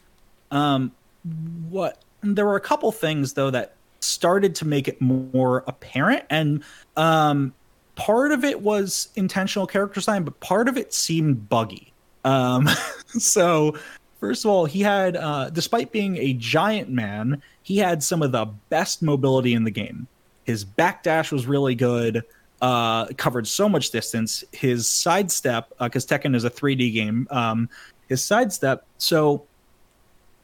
was weird, partially because of his proportions. So generally in Tekken, a lot of characters that are smaller are a bit more agile, have larger sidesteps, as you'd kind of expect. Okay. But there were some moves that characters with the best sidesteps could not, and Fakum Ram could. But then at the same time, there were moves that some of those tiny characters were the only thing, they were the only ones who could sidestep those things, and Fakum Ram couldn't. So it was like he had a simultaneously really good, but at times not incredibly good sidestep. But point is, it usually worked in his favor, and part of this was hitbox stuff with him. And then the icing on the cake was that, like, there were times where I don't know the exact reason why, but there were times where it felt like the hitbox on like his shins would kind of just disappear in just like weird situations where he'd like dash and you do a low to clip his shins, and it's like, nope, just didn't hit, didn't register. Would it hit like the weird stuff like that? Would it hit the model? Would the mesh make contact, but the hitbox wouldn't? Yes. Oh, so bad. Yeah, I mean, don't get me wrong. There's like times in fighting games where that is an intentional choice for balance, but like you could tell in this situation it was not. It clearly didn't look like it. And usually the times where I'm talking about where you have those exceptions are not with the character's hurt box. It's more of like the hit box of a specific move that your character is doing. Usually when you're trying to hit someone, their hurt box is meant to be very clear for understandable reasons, you know? And with Fakum Ram, it just wasn't. So over time, they, even before season 4, they adjusted stupidity of things just weirdly missing. They made his sidestep absolutely horrendous. He has one of the worst sidesteps in the game now. But his backdash and damage and all that stuff was still intact. And so, again, he was in a similar place to Leroy, where it's like, okay, he's no longer stupid, but he's still absurdly good. And so now he's been toned down a little bit more in season 4 as well. I think they're both still really good characters. Don't get me wrong. But the thing with Tekken is it's certainly one of those fighting games where like tiers matter, but not as much as some other fighting games. Like for the most part in Tekken, most times you can pick just about anyone if you're, good enough / play them well enough or figure stuff out. The system mechanics, if you're good enough at the system mechanics, you can win with just about anyone. Usually, there's obviously characters that have distinct advantages who are going to be higher tier or what have you. But usually you can win with just about anyone. Season 3 did not feel that way, partially because of these characters. Who are you playing these days? So late in season 3, and now in season 4, I found a character I really liked named Feng, Feng, and he's a really cool and interesting character. So for clarification of some people, he's kind of like muscular Chinese kung fu master. I forget specifically what type of kung fu he uses, and he has like a braided ponytail and stuff like that. And flashy pants. Yes, flashy pants. Also, in an older Tekken game, he had a really flashy red suit. If you look that up, it's amazing. Tekken 5 Feng suit. It looks so slick. Oh, it's a business suit. Yeah, but he's got like the pop collar and blazer. Everything. It's like a bright red suit. Button down, so unbuttoned dope. to his sternum. Yep, and like bright maroon suit. It looks dope. Anyway, so part of the reason, there's a couple things I've really liked about him, is that he's pretty well rounded. I would say he has very good tools for up close. And for a bit farther away. But at the end of the day, one thing that does play into both of those styles well is that a lot of his moves have some evasion. So like they make his hurt box move in certain ways where it's like it's not exactly what you'd expect, and so you have to the opponent has to be a little bit wary about approaching him or something like that, or like their counterattack. It's not to the point like Fahkumram where it's like busted. It's absolutely not. It's like very counterable. It's just like it's like a small trait of him that he has, and you have to, unlike the Fahkumram bugs, as the Feng player, you have to be smart about how you use the evasion. It's not like the evasion will cover all options, or there might be like it might be risky to do it because if you F it up, then like the opponent can hurt you for it, kind of thing. But the fact is he has it, so if you use it well, it's very good. But have you broken down any? Have you done any YouTube videos where you break down fighters in different fighting games and the advantages and disadvantages they have? I haven't really. Part of the reason is that my YouTube channel already has a specific kind of content there. So I'm trying to like kind of keep it a bit consistent, namely with game audio. And also there's so many other channels that do it incredibly well already. And that's where I get some of my information from, namely with Tekken, because Tekken is like the first, Tekken 7 is like the first one I've really dug my heels into. So I would not be nearly as far along with it as I am in like understanding characters if it wasn't for a bunch of really good content creators. It's still baffling to me just how accurate people are with fighting game controls. I cannot do it. I'm a button masher. I just do the fireball motion over and over and over and then end it with a random strike button, and hopefully I do something that covers 60% of the screen, and then I'll just do that repeatedly until you die or I die. That's how I play fighting games. Part of it is time, and part of it is like we were saying with HOTS, like learning characters, matchups, but I'm talking about just the pure mechanics. So sitting down to a fighting game, how can I possibly see you jumping and then press down, forward, back, A, B, up in the semicircular motion, Y in that sequence every 300 times out of 301 times I press that button combination? That's what actually happens. I cannot. There's a couple answers to that question. There's a couple answers to that question. One is that you don't always have to do all that because a lot of characters that are good at anti-airing will have different options, and so like there are ones like that where you have to do an input and then a button press, and you get a really powerful anti-air, but that same character might also have much easier options. I mean, Ryu is the case example of that in Street Fighter. I mean, he's the case example for a lot of things in fighting games, where to get his really strong, like, uppercut where he jumps into the air, right? You have to do like forward, down, forward, punch. And, for some people that can be a lot to do in the heat of a match. I still sometimes I'm like, I'm not gonna, be able to, but Ryu also has a bunch of other really good anti-air options where it's just like down and punch. Like that's really easy, like very straightforward to do, and like, sure, you might not get like as much damage, or you might not like, get, it might not look as flashy or whatever, but like it still does the job and keeps your opponent from jumping in. It puts that fear in there, like, okay, he's ready. He's going to anti-air me. I can't just jump in. Now I have to, stay more grounded, I think fighting games might have led the way with sub-second reaction times. No, I think that's relatively accurate, I would say. I think that is a genre. What game genre?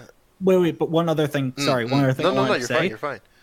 Is that the other answer to your question is that with some players, it's not always entirely a reaction, because if you get to a point where you're starting to understand your opponent's habits, you're not necessarily reacting to them being in the air. You're already looking for it, and you already have a very good idea that they're going to do it. Yes, now that's the strategy part of it, but I'm just talking about the mechanics. Even if you had the strategy, Yeah. you still can't do it until they're about to go to the spot, and that's I could actually, as a person, You kind of can though. I could do the strategy, but I just can't. Yeah. I can't do the mechanics. My fat finger, like you wouldn't believe. But like but having the strategy helps inform your mechanics. It makes them. It allows you to do those things sooner because you already have an idea that's coming. Overestimating my mechanical ability. You've No, you've never I'm seen me just play saying a fighting generally. game. I'm worse I'm than just you saying think. generally. Generally? I'm just saying generally. Oh, okay. Yeah, as a person. Yeah, like people who are playing fighting games, like a lot of the time, you're not reacting to it immediately when they jump. Like if you're looking for it, that can help you react to those things faster. That's you fair. generally. No, a lot of people are good at fighting games. It's a beautiful genre. Yeah. And I do.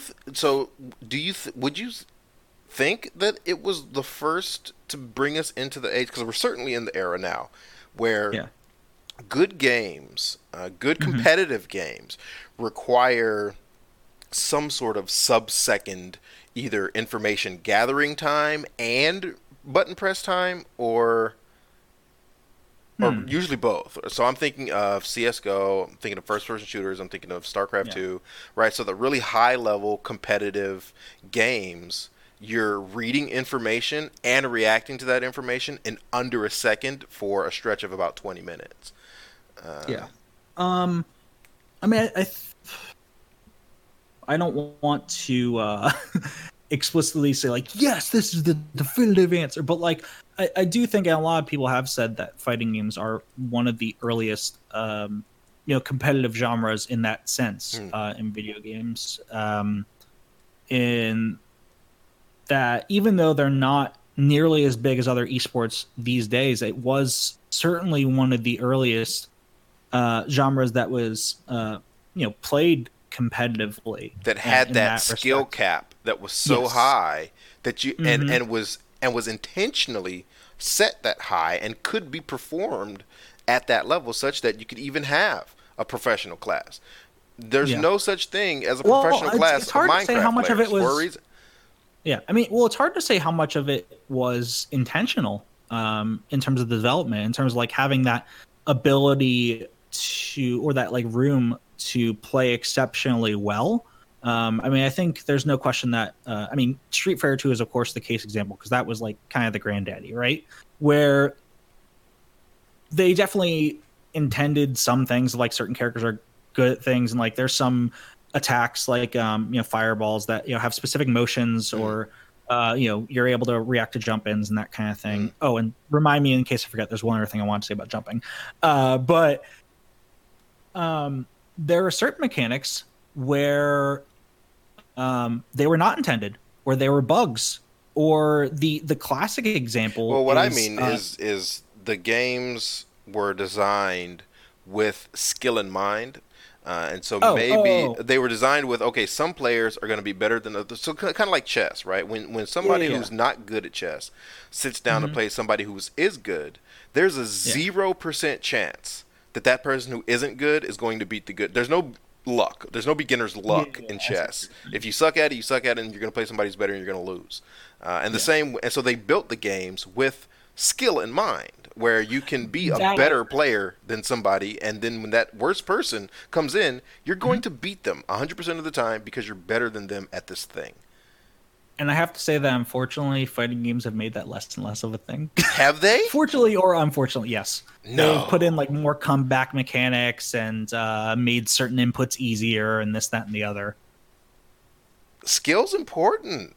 Protect skill. It is. I agree. Yeah. I agree. And I think there are some games that certainly do protect that. But there are other games in the genre who have explicitly said, like the developers explicitly said, we're trying to make it easier for newcomers or bring down the skill floor. And I'm like, okay, there are ways. Don't get me wrong. There are ways to lower the skill floor without lowering the skill ceiling.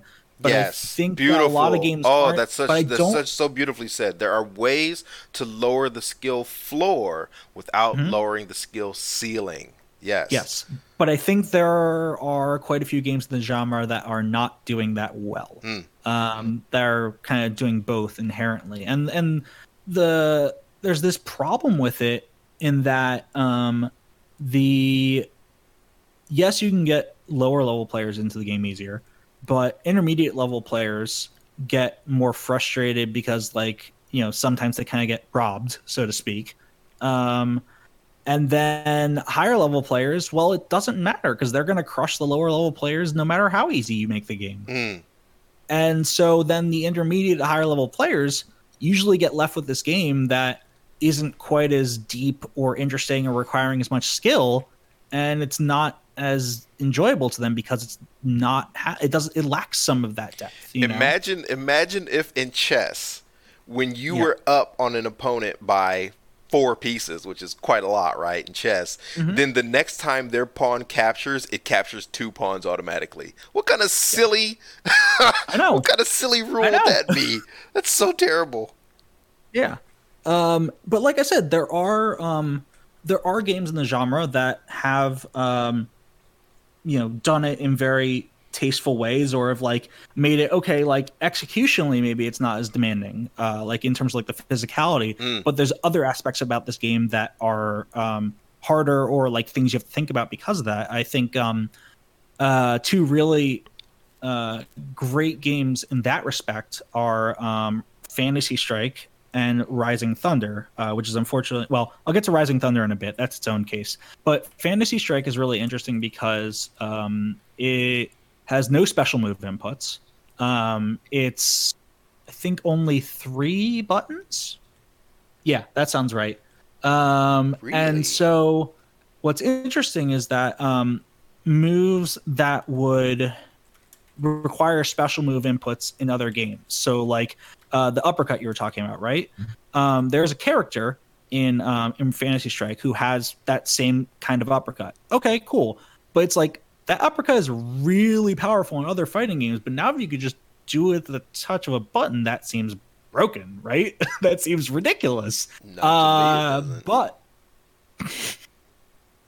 fair enough. Because what we're doing is this, and what I'm imagining. I'm for protecting chess as a game of skill, right? It would be stupid if you were down by 5 pieces at the late game, then you get to move twice before the opponent moves once. That's game breaking. But there are not every game needs to be chess, right? So I'm for opening the genre, opening the fighting genre to include games that just don't have as deep of a skill base as your Tekkens and your Street Fighters. Just make me something that's simple. There's such thing as checkers. Sometimes I don't want to play chess, but I still want to do. Sometimes I still want to do. I'm a rock hero and I throw stuff and I'm fighting one guy. Sometimes I still want that, but I don't want this super intense, mechanically demanding experience.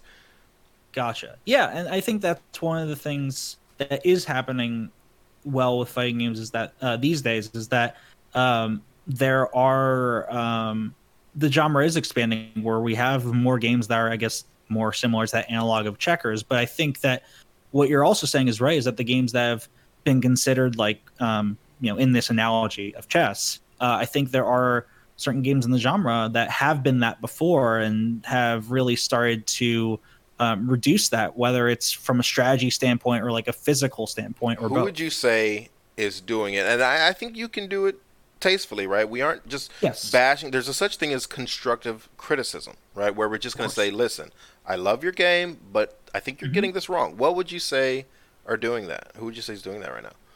Doing it not well? Yeah, doing it not well, yeah. My case in point has always been Street Fighter V. I think that it's gotten a bit better, I will say.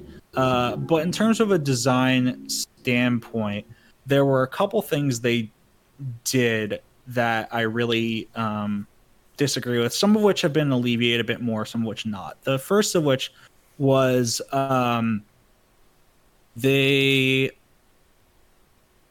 so there's this idea in fighting games of like links, and how it works is that like you do one attack and that attack leaves the opponent reeling, stunned, whatever, for a certain amount of time. And during that time you can recovery, a concept that I want to take the moment to say I'm 2 times smarter. Yeah. You know what? I'm 10 times smarter because I came from a level of 0.1% fighting game knowledge a couple years ago to now I'm a level 1 on a scale of 100. And that's because of you. So thank you very much. You're welcome. Well, that's more of hit stun than, well, I guess it is sort of recovery in a way. But still, point is, so the opponent is in hit stun. And if they are in hit stun for long enough, you might have enough time to specifically time your next attack so that it will combo. So like, it's specific timing though. It's not just like, tapping 1, 2, 3. There are games that have that. It works well for that. But in this context, what I'm talking about is Lynx, which is timing it like that, right? And in Street Fighter 4, the previous game, there were a lot of what are called one frame links. So meaning you have to time your button press within a 60th of a second. If that sounds hard, it is, really. But the thing is, I liked that. I like when difficult execution of like one frame links, that kind of stuff, exists in fighting games. I don't like where you necessarily need that to play the game. I like when there are options of characters. So this was one of these small issues that a lot of people have with Street Fighter 4 is that a lot of characters you really did need that, and I can agree with that. But getting back to 5, basically Street Fighter 5, they said, okay, no more one frame links. Everything's 3 frames minimum. And I'm just like, what?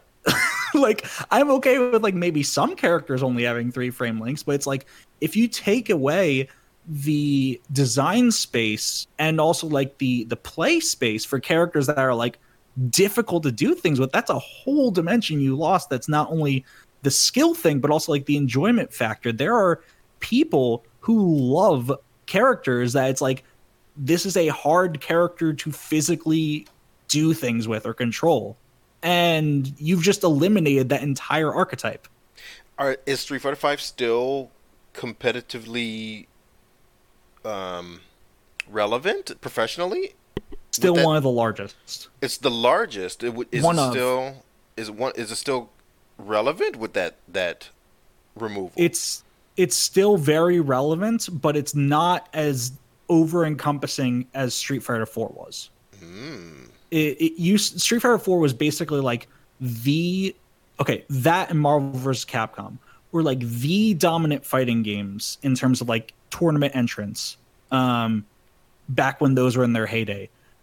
5 has not been nearly as dominant. And I think, don't get me wrong, there are a lot of other fighting games that have come out around in this same era that have been very, very good. But I still strongly believe that these other games like Tekken 7, Smash Bros, Killer Instinct, etc., I don't think they would have gotten the numbers they would have if Street Fighter 5 didn't have the issues it did. Like I think Street Fighter 5 would have still been dominant in terms of the entrant numbers if it was very, very good at launch or didn't have these like skill reduction things that people didn't like. And there are other things as well where it's like certain moves have they've alleviated this a bit, but there were a lot of moves that had like low risk and very high potential reward, which I hated. There were also some defensive options that they removed or made significantly weaker in Street Fighter 5, which I liked that because I thought it added more to the mind games of like, the offender versus the defender. And also there are very few characters, even today, who have a more defensive or like keep out playstyle. And I know like people can get frustrated by fireballs and projectiles and stuff. And I think that's part of the reason, of course, they reduced them in this game. But again, like there are still some characters in 5 who can do it okay, but you've basically eliminated like or like greatly reduced an entire archetype and that whole like mind game of like how to move around and get in on someone who's throwing fireballs or like somebody who has to time their fireball as well to keep you out. And it also makes the game a lot more streamlined because, well, if keep out's not that good, then I either have to play mid range or just go in and be aggressive. And yeah, for the most part, a lot of characters in Street Fighter V are some variation on that. So this would be something like, in the chess analogy, if we said, okay, we're gonna remove the bishop and replace them with rooks, and so now instead of 2 bishops and 2 rooks, you have 4 rooks. You just remove it's looks like a similar game, but at the high level, when you get to that skill threshold, it's a wildly different game. I think that's a relatively accurate analogy. Yeah.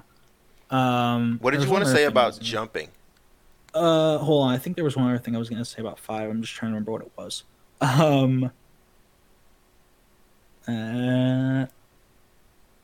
No, I think that was mostly it. Because you told me to remember to ask you about jumping. So yeah. So the other thing I was going to say about jumping, and I know this is very specific because your example was very specific about dealing with jumping, people who jump in on you and typing in a specific thing. There's games that don't really emphasize jumping, and you don't have to knock them out of the air like that. Mostly 3D games are great examples, like Tekken. That's not really a game you should be jumping. And that's actually a game. There's some exceptions. I got a little traction way back in. I couldn't even tell you what it might have been. Tekken, just Tekken. Tekken 1, yeah. It might have been. I never played Tekken 1. It might have been that Tekken where I got a little bit of traction against people because there wasn't the jumping, because it was all on one level. There was sliding in and out, but it was mostly low spin kick and then high punch and then low spin kick and then high punch. This is just how I played because I'm terrible. It was just knock 'em up. There were knock-ups. There were a lot of knock-ups. Oh, and then there was the bouncing. So you knock them up and you just bounce them until they die. That was my whole strat. Good old juggling. Yeah, juggling. That's there what it is. Juggling. Yeah. But no, and that's the thing. And there's absolutely pros and cons to that, but it's a different design space, and some people like that better, not having to think about those kind of things, and maybe having to think about side steps instead, or things like that. So there's definitely that aspect to consider. And one of my other favorite fighting games is really interesting in the design space, being Killer Instinct. And similar to what we were saying about is there even a new version? There was one that came out as an Xbox One launch title that they continued support for from 2013 to 2017. Okay. So, and that but there hasn't been one since. Please, Microsoft. Anyway, but similar to what we were talking about with how XP is gathered in Heroes of the Storm, Killer Instinct has this one mechanic that seems simple at first, but opens up so much design space, and that's the combo breakers. So in Killer Instinct, you let's say Kari, hypothetically, maybe would never happen, cough cough, is doing a combo on me, right? Okay. It wouldn't happen. That's not even hypothetical. That's what I'm saying. Me attempting a combo on you is a 4-year-old walking up to an adult and hitting them in the knee because they're mad. That's what. That's what me attempting a combo on you is. For the sake of argument in this conversation, I'm well aware. We're the two people. Okay. Let's kick me out of the equation because it's not even. So you versus Dan, right? Sure. So it's Dan doing the combo on you, which is now you've really got a little fear in your heart, right? Once he gets it going. Sure. So he's doing a combo, and as many people know, like when you start a combo in fighting games, a lot of times in fighting games, combos are like the time where you capitalize and try to do damage because you've earned that opportunity to start it by approaching your opponent or whatever, right? And so the interesting thing about combo breakers in Killer Instinct is that there's some games where it's like, oh, you can just break out of a combo. It costs like some meter or whatever, right? Okay. Killer Instinct, you can attempt to combo break when you are being comboed. Now, why do I say attempt? Because Killer Instinct has this very specific combo system where, like, your opponent is doing like light, will be doing a light attack, medium attack, or heavy attack at certain points in the combo, right? And so when I, as the person who's being hit, attempts to combo break, I have to press buttons that will basically, I'm trying to say, is my opponent doing lights right now, mediums, or heavies, right? And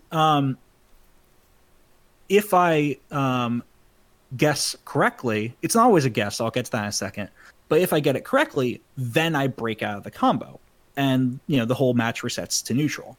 But if I guess incorrectly, I'm now locked out for 3 seconds, which means both me and the opponent know through a visual indicator and audio, actually. 3 seconds? 3 seconds. I cannot try to break again. I thought you were going to say 3 frames. Nope, 3 seconds. I cannot break for 3 more seconds. So 180 frames on your standard running speed. Correct. Jeez Correct. Louise. So at that point, Dan could see that and say, "Oh, well, now I could just do whatever the fuck I want and maximize my damage." And as a good player, you should. And so that's really, I think what the developers are doing there, just imagining it, they're really teaching you, do not guess wildly. You will be severely punished for just guessing. Right, you need to have some skill and some knowledge when you're trying to break a combo. And there's more design space to this that I do want to get to as well, because heavy attacks, as in most fighting games, are slower but do more damage, and light attacks are faster and do less damage, right? But in Killer Instinct, when you're doing these combos that have heavy, medium, light, this makes a big impact, because heavy attacks in combos, the speed of them is designed so that they are seeable. Like, you don't have to guess. If you know what the animation looks like, and like you can tell how slow it is or whatever, you can visually see a heavy and break it. Where lights, you have to have a hard read. You have to be like, okay, he's going to go for lights, I'm going to do it. You know what I mean? It is more of a guess. And so part of the reason this is really interesting is that a couple reasons. One, when I get locked out, Dana, could try to go for heavies, but you have to think about like how many you want to do, kind of thing, because the heavies take longer, and yes, they're doing more damage, but you only have 3 extra seconds of free reign. But the other big reason I love it is because there's a mechanic called Counterbreaker. So let's say Dan is comboing me, as we said in this example, right? And he's doing his thing. At any point in his combo, he can intentionally go into a guard stance. And if I, as the person who is taking damage, tries to combo break into that guard stance, he'll get a counter breaker. And what that does is there's this combo system that prevents infinites. I'm not going to get into it too much, but point is he can get more damage because that kind of resets. But more importantly, I, as the defender, am now locked out for 4 seconds. Oh, nice. Yeah. Oh, that's good. So part of what's interesting is, like, heavies are seeable, so they're easier to break. But then there's the mind game of, like, is he doing heavies to try to get me to break it because we both know I can visually see it? Because he wants to counter break. You know what I'm saying? Yeah. So that's... Jeez Louise. Yeah. And then this is why I suck at these games. Right. But the other thing I do think you'd appreciate, which is the last thing I wanted to get to, of like, okay, it seems like this is one thing, it's self-contained, right?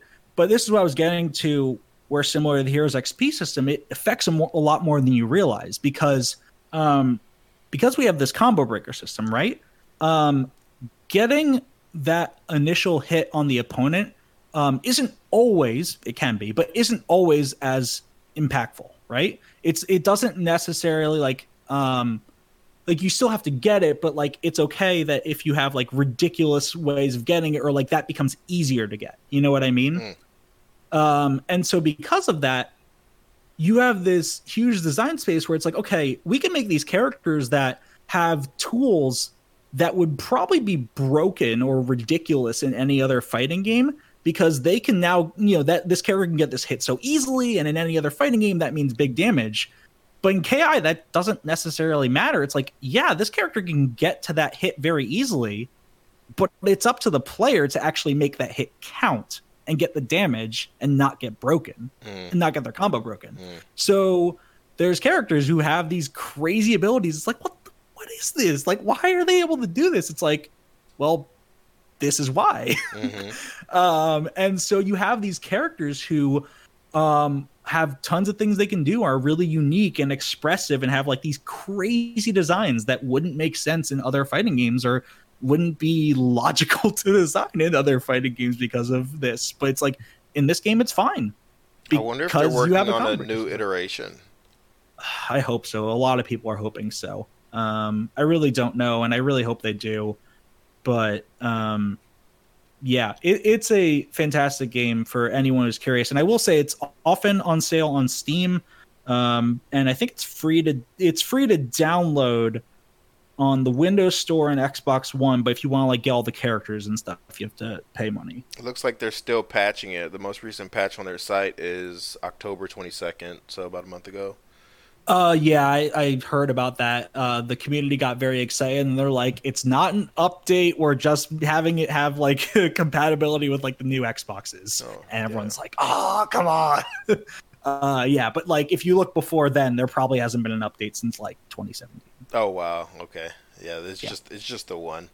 Yeah, it's just the one. Yeah, there was something else I was going to say. But you play any other games these days? So my friend Ryan just lent me God of War, and that's what I've been playing on PlayStation. That has been on PlayStation. Yeah. The newest one from Sony Santa Monica. Yeah, it's been a lot of fun. I'm really enjoying it, and I love Norse mythology, and so this is kind of playing into that a bit because this one takes place in Norse mythology now. The game is very well designed. Combat's fun. The worlds are freaking gorgeous. Some of the sound design is really cool, specifically on the World Serpent. Oh man, the World Serpent sounds dope. But I would say the one thing that is a bit of a sticking point for me right now that I want to see how it progresses, but I've heard it does get a bit better, is just Kratos. He's a big dick to his kid. And like I understand that in the older games, Kratos was, I guess we could kind of argue toxically masculine in the older games because that was kind of like what? Not on my podcast.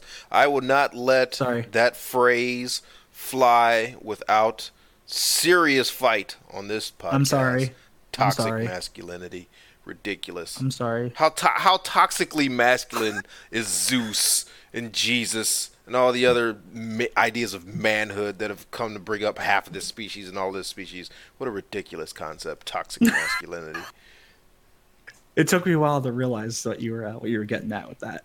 Yeah. No, I mean, that phrase is such a non-starter. Toxic masculinity? Okay. How about toxic femininity? How about toxic nutrition? Toxicity comes in all sorts of forms. There's nothing, no emphatically, masculine. I mean, you could say, okay, there are forms of toxicity that are uniquely masculine, kind of like beating, raping, pillaging, murdering. Okay, that's fine. But just don't I don't like it when people use that phrase as if to imply that the toxicities that are uniquely masculine are some degree more toxic than all the other toxicities.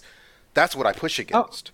Oh, for sure. I wasn't saying it was any degree you more. You weren't, but that phrase, I'm triggered. That phrase triggers me. Because I'm a bleeding heart liberal in California. And I can't stand, the side of culture where that whole talking point comes from. Jordan Peterson has described it as a feminine challenge to masculinity, and so I get that part, and I accept that part.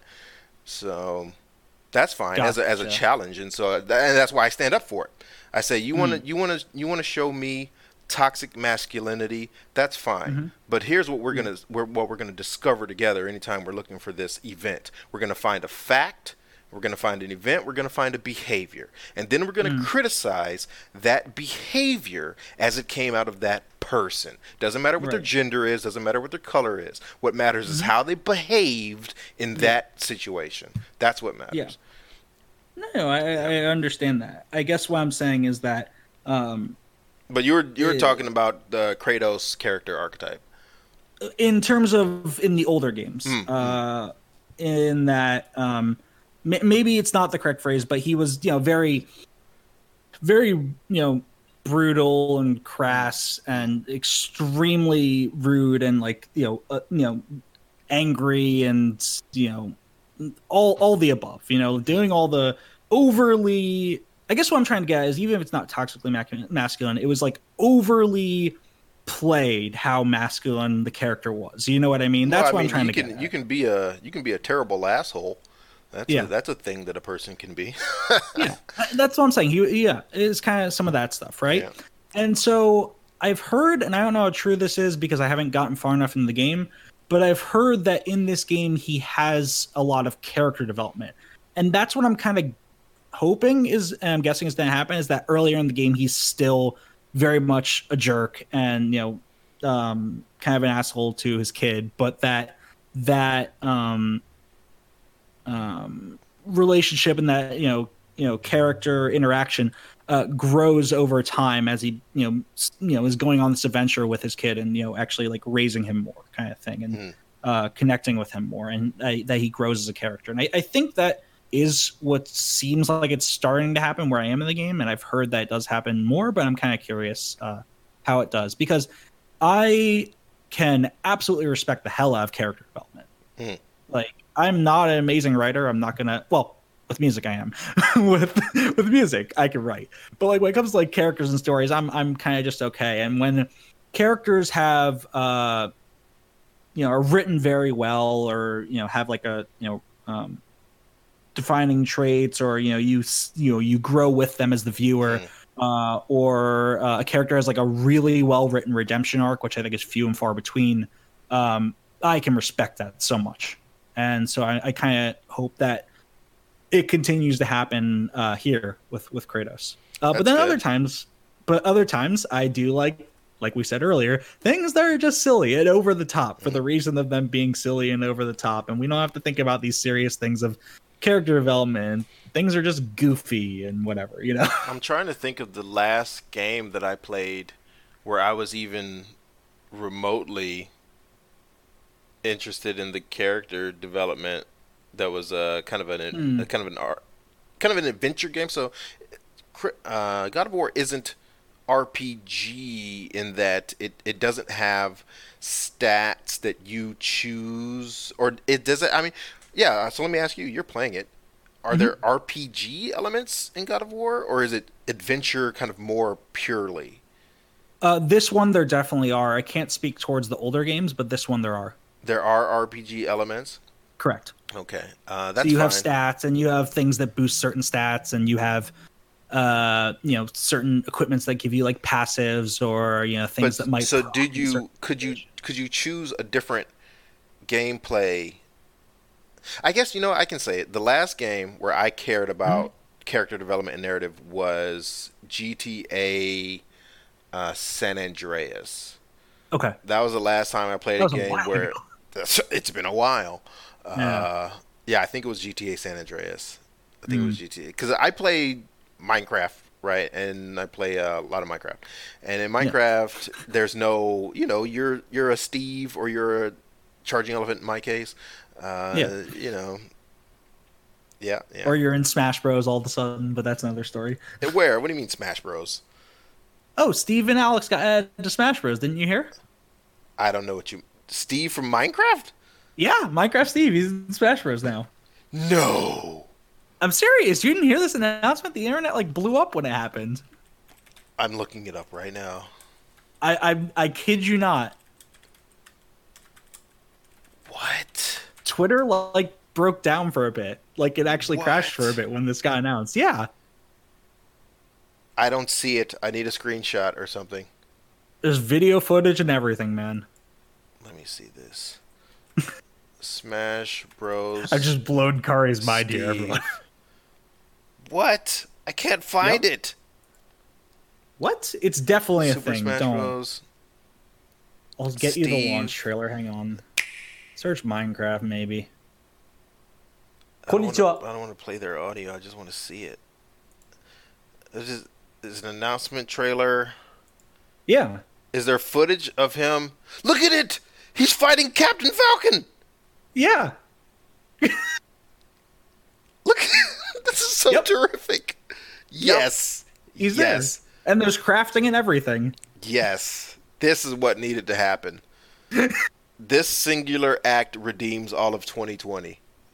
A lot of Smash Bros. Players disagree with you, but I personally Everybody agree disagrees with with me. The coronavirus is terrible. But this is a wonderful thing.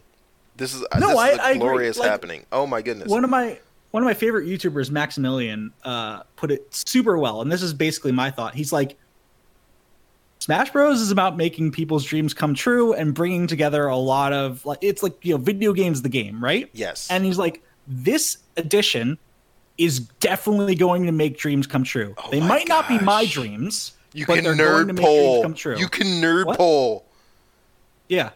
But I agree with him. Like, yeah, I'm not like a huge Minecraft person, so I'm like, I can see that is a big deal. I know it's a huge franchise, and it's awesome that Minecraft characters have been added. I'm excited that people like Kari are excited. Yes. I personally, I'm like, it doesn't really like get me jazzed up, but I'm so excited that it gets people like Kari jazzed up, or like everyone else out there who plays Minecraft. Yes. Personally, I was the same way when they added Banjo-Kazooie to Smash Bros. A while ago. I was freaking the hell out because I've been wanting that character for 20 freaking years.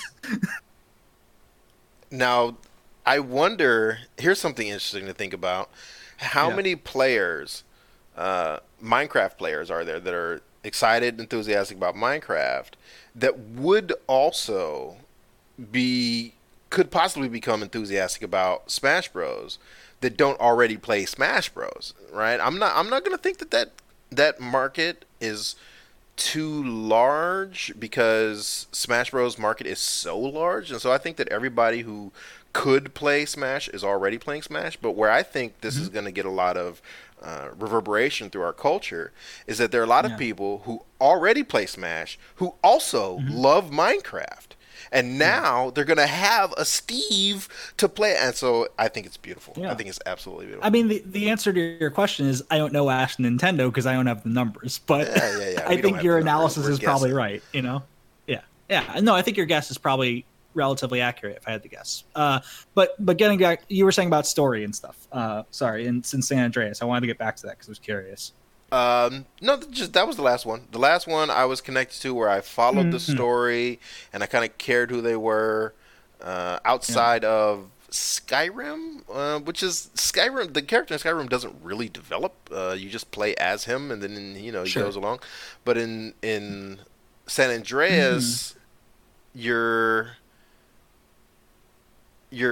I mean, you are a person, right? And you can join can join this gang or you join that gang, or you kind of. I guess I just haven't played that many RPGs where I care about their characters. Yeah, I haven't. It's not really RPG. I don't think there are RPG elements. I mean adventures. Okay, I've heard The Last of Us is very well written. I haven't played it, either of them, but I hear a lot of people have really connected with some of those characters, and just like the development of those stories. I'll get back to you on God of War once I get farther along with that. That's fine. There's some game I'm thinking of where I feel like I've really, even since San Andreas, because I'm also like in a way trying to like help you out and give you recommendations. You know what I mean? That for games to play where I could care about the people. Yeah, exactly. I think it has more to do with the way I play. So the way I play these days is what can I turn on for 15, 20 minutes, maybe an hour, and then turn it off and go back to doing whatever I was doing. And so I really don't have, I don't think in terms of 20-hour, 30, 40-hour investments. I can't, right? And so that might be part of the reason. That's a huge part of the reason. No, that's a huge part of the reason. It's hard to build character development in that short a time. Yeah. So that's just not how I approach games these days. Just this phase of my life. I would like to. I tell you what. In another life, I'm a streamer. It's a Yeah. couple. It's a couple lives from now, to be fair, Yeah. because in my next life after this one, I think I'm a dancer. I think I'm a dancer in my Hmm. next life. I I love wouldn't have it. expected that. Yeah, I love it, man. I love expression, and dance is so expressive, and it's so, I love life.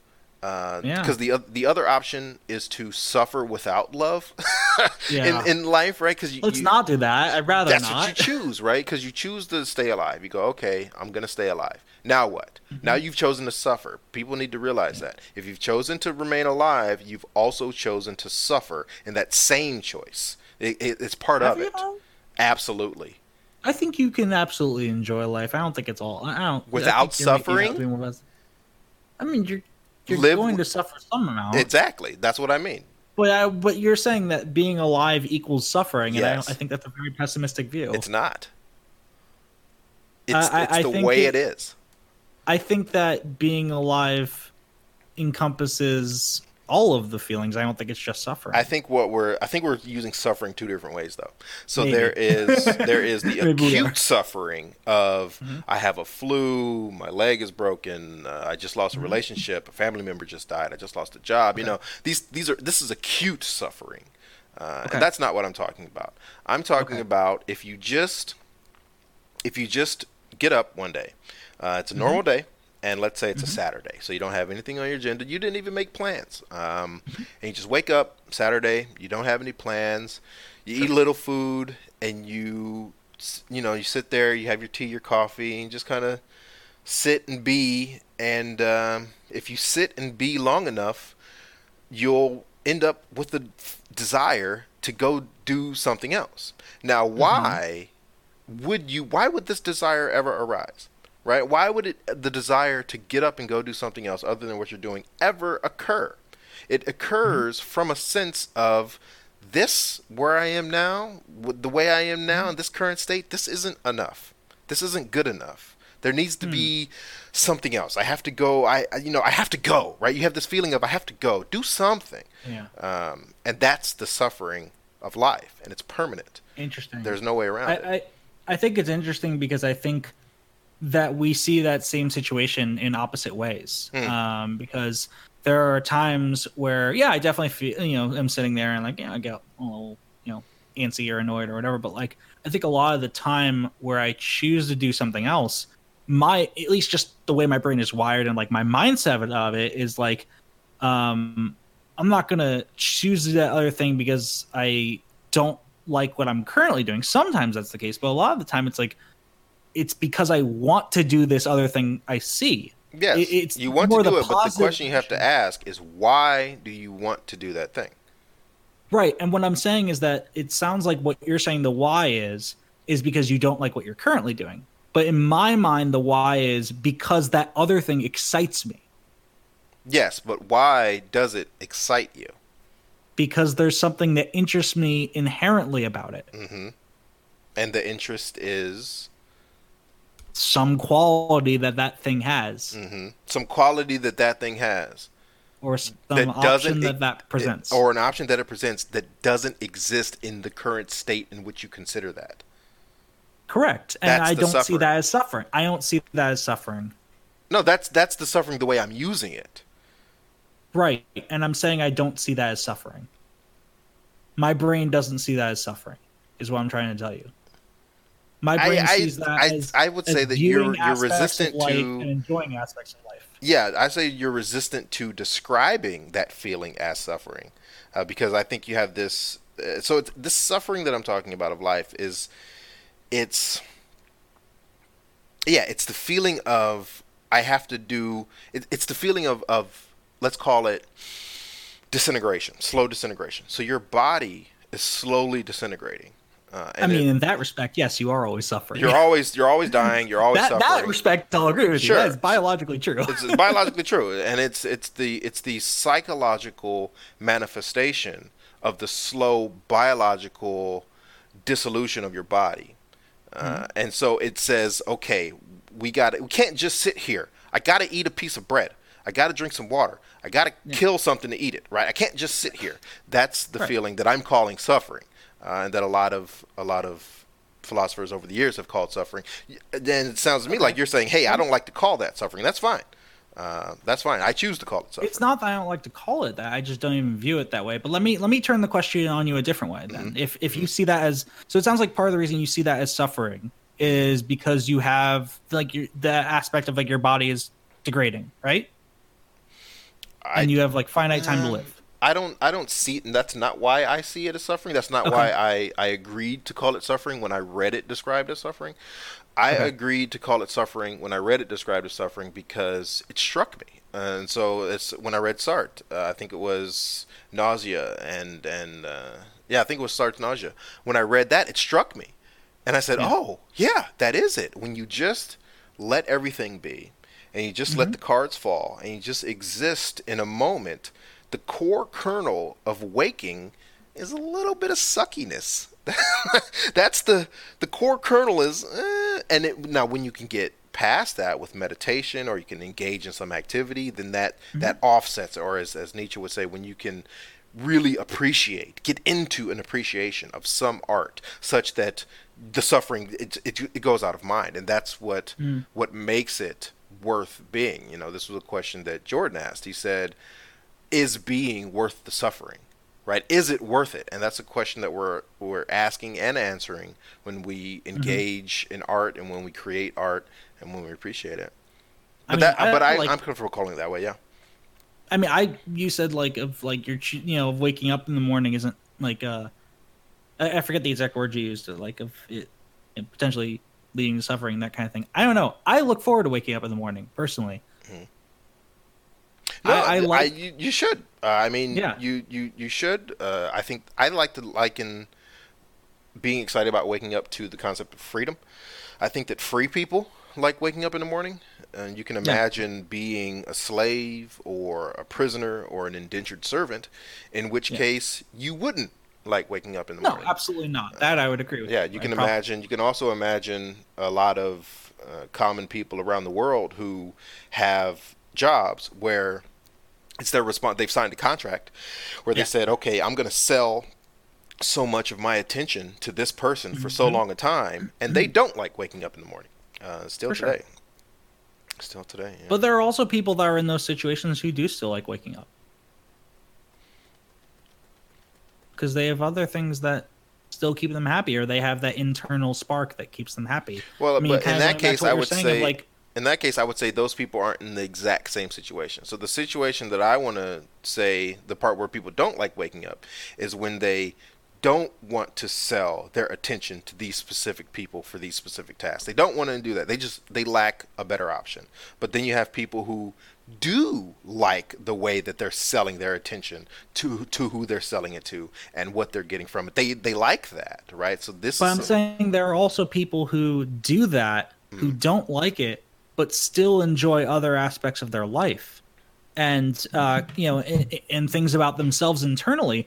Where maybe they don't like where they are 8 hours during the weekday, 40 hours a week or whatever, but they're still able to make the most of it and be happy and not completely suffer in that situation.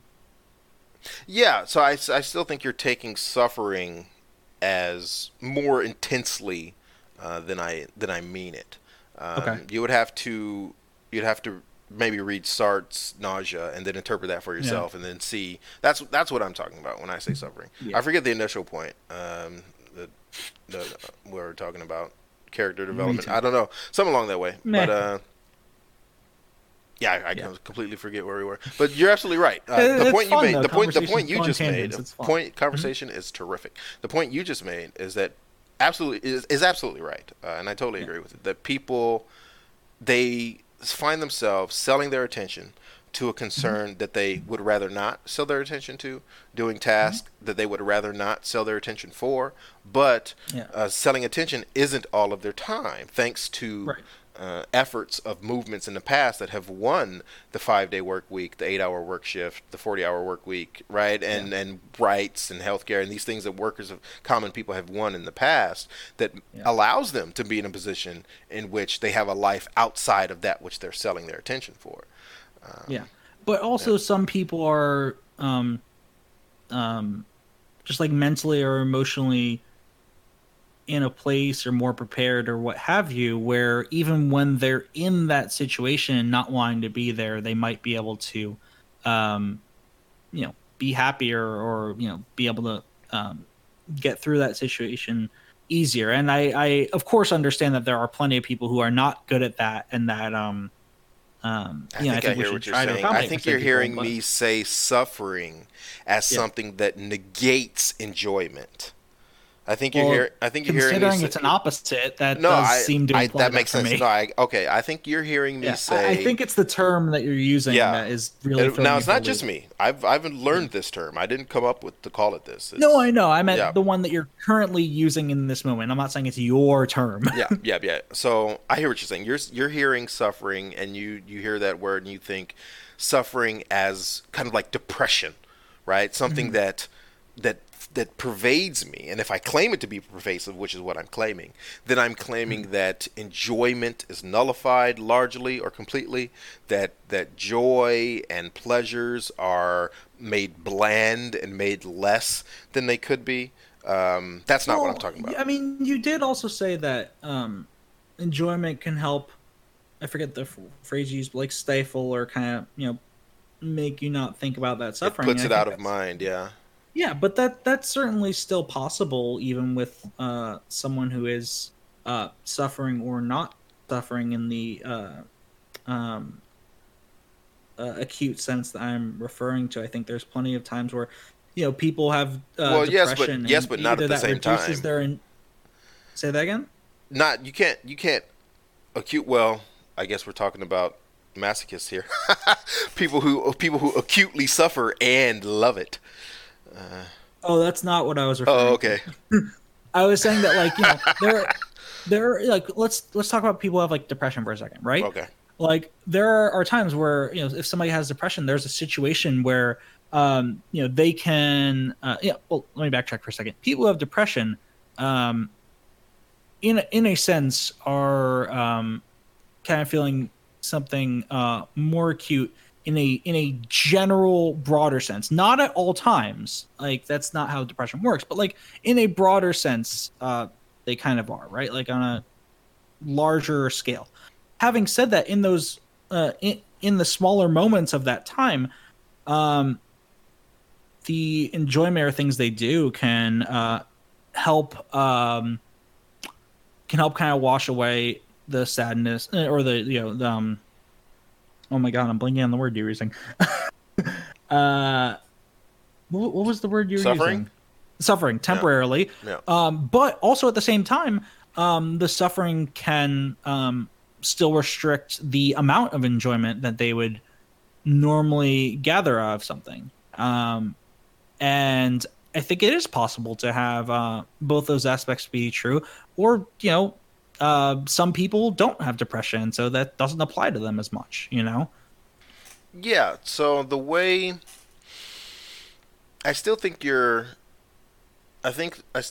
don't think that you're appreciating the way that I'm using suffering as not an acute thing that only happens to some of us some of the time, but I'm using suffering as a word to describe the feeling that arises that makes us do anything at all. So whatever you would like to call that feeling. So there is a feeling, right? So we agree to this, right? We agree that if you were just sitting still and you have nothing on your docket and nothing to do, at some point you would get up to do something. And so whatever you call that feeling that moves you from your current state to the next, whatever you call that feeling, that's what I'm calling suffering. Right. Yeah. And I understand the feeling you're talking about. Yeah. And I would call it something else, which I'll get to in a second. Okay, well, hold on. I would probably call it something in the term of like desire. Okay. Or want. Yeah. And now the reason I'm bringing this up is that what I've been trying to say for a while is that whether you want, like, whatever, people can call it different things. I've just been trying to say that calling it suffering seems like an extremely negative connotation to me. And I don't see life in that negative a way. I see where some people might. But I think that the way you're describing it seems to say that, like you kind of said, like this feeling is present with everyone, and you're calling that feeling suffering, which by extension implies to me that you feel that everyone in life has this negative connotation. Yes. And that's what I'm saying I disagree with. Yeah. No, I get that. That makes sense. Okay. Yeah, that makes sense. So you call it desire. Yeah. All right. You said you're comfortable calling this feeling of, I don't have anything to docket. I don't have anything to do, but this feeling that I want to do says, something. yeah, this feeling that says I want to do something. I desire to do something. So Yeah. I'm comfortable giving that a negative connotation because it's a force. It's kind of a force. It's forcing you out of your current state. It's kind of if you know, a 10-year-old is standing at a doorway that he doesn't want to go through, well, then I push him through because he needs to go to school, right? So I push him through the door. So that push that I'm giving him, even though I love him and I want him to be strong, the actual act of push is against his will in that moment. And so that's the negative connotation that I'm talking about with suffering. I'm seeing it as the child who wants to go to school. Yeah, that's awesome. Well, that feeling of want is a push. Right, but it's a positive push. It's a positive push and not a negative push. Yeah. I see what you're saying there. It's a positive push and not a negative push. Well, I would say that is a luxury. Having that feeling of it have that positive tint is a luxury of the free. Because if you're not a free person, then what pushes you from one moment to the next is a negative force. You're being dragged through life. All right. I'm not denying that that's a possibility. I think that there are plenty of people who unfortunately live that way, and it's terrible to see. But okay, let me ask you this.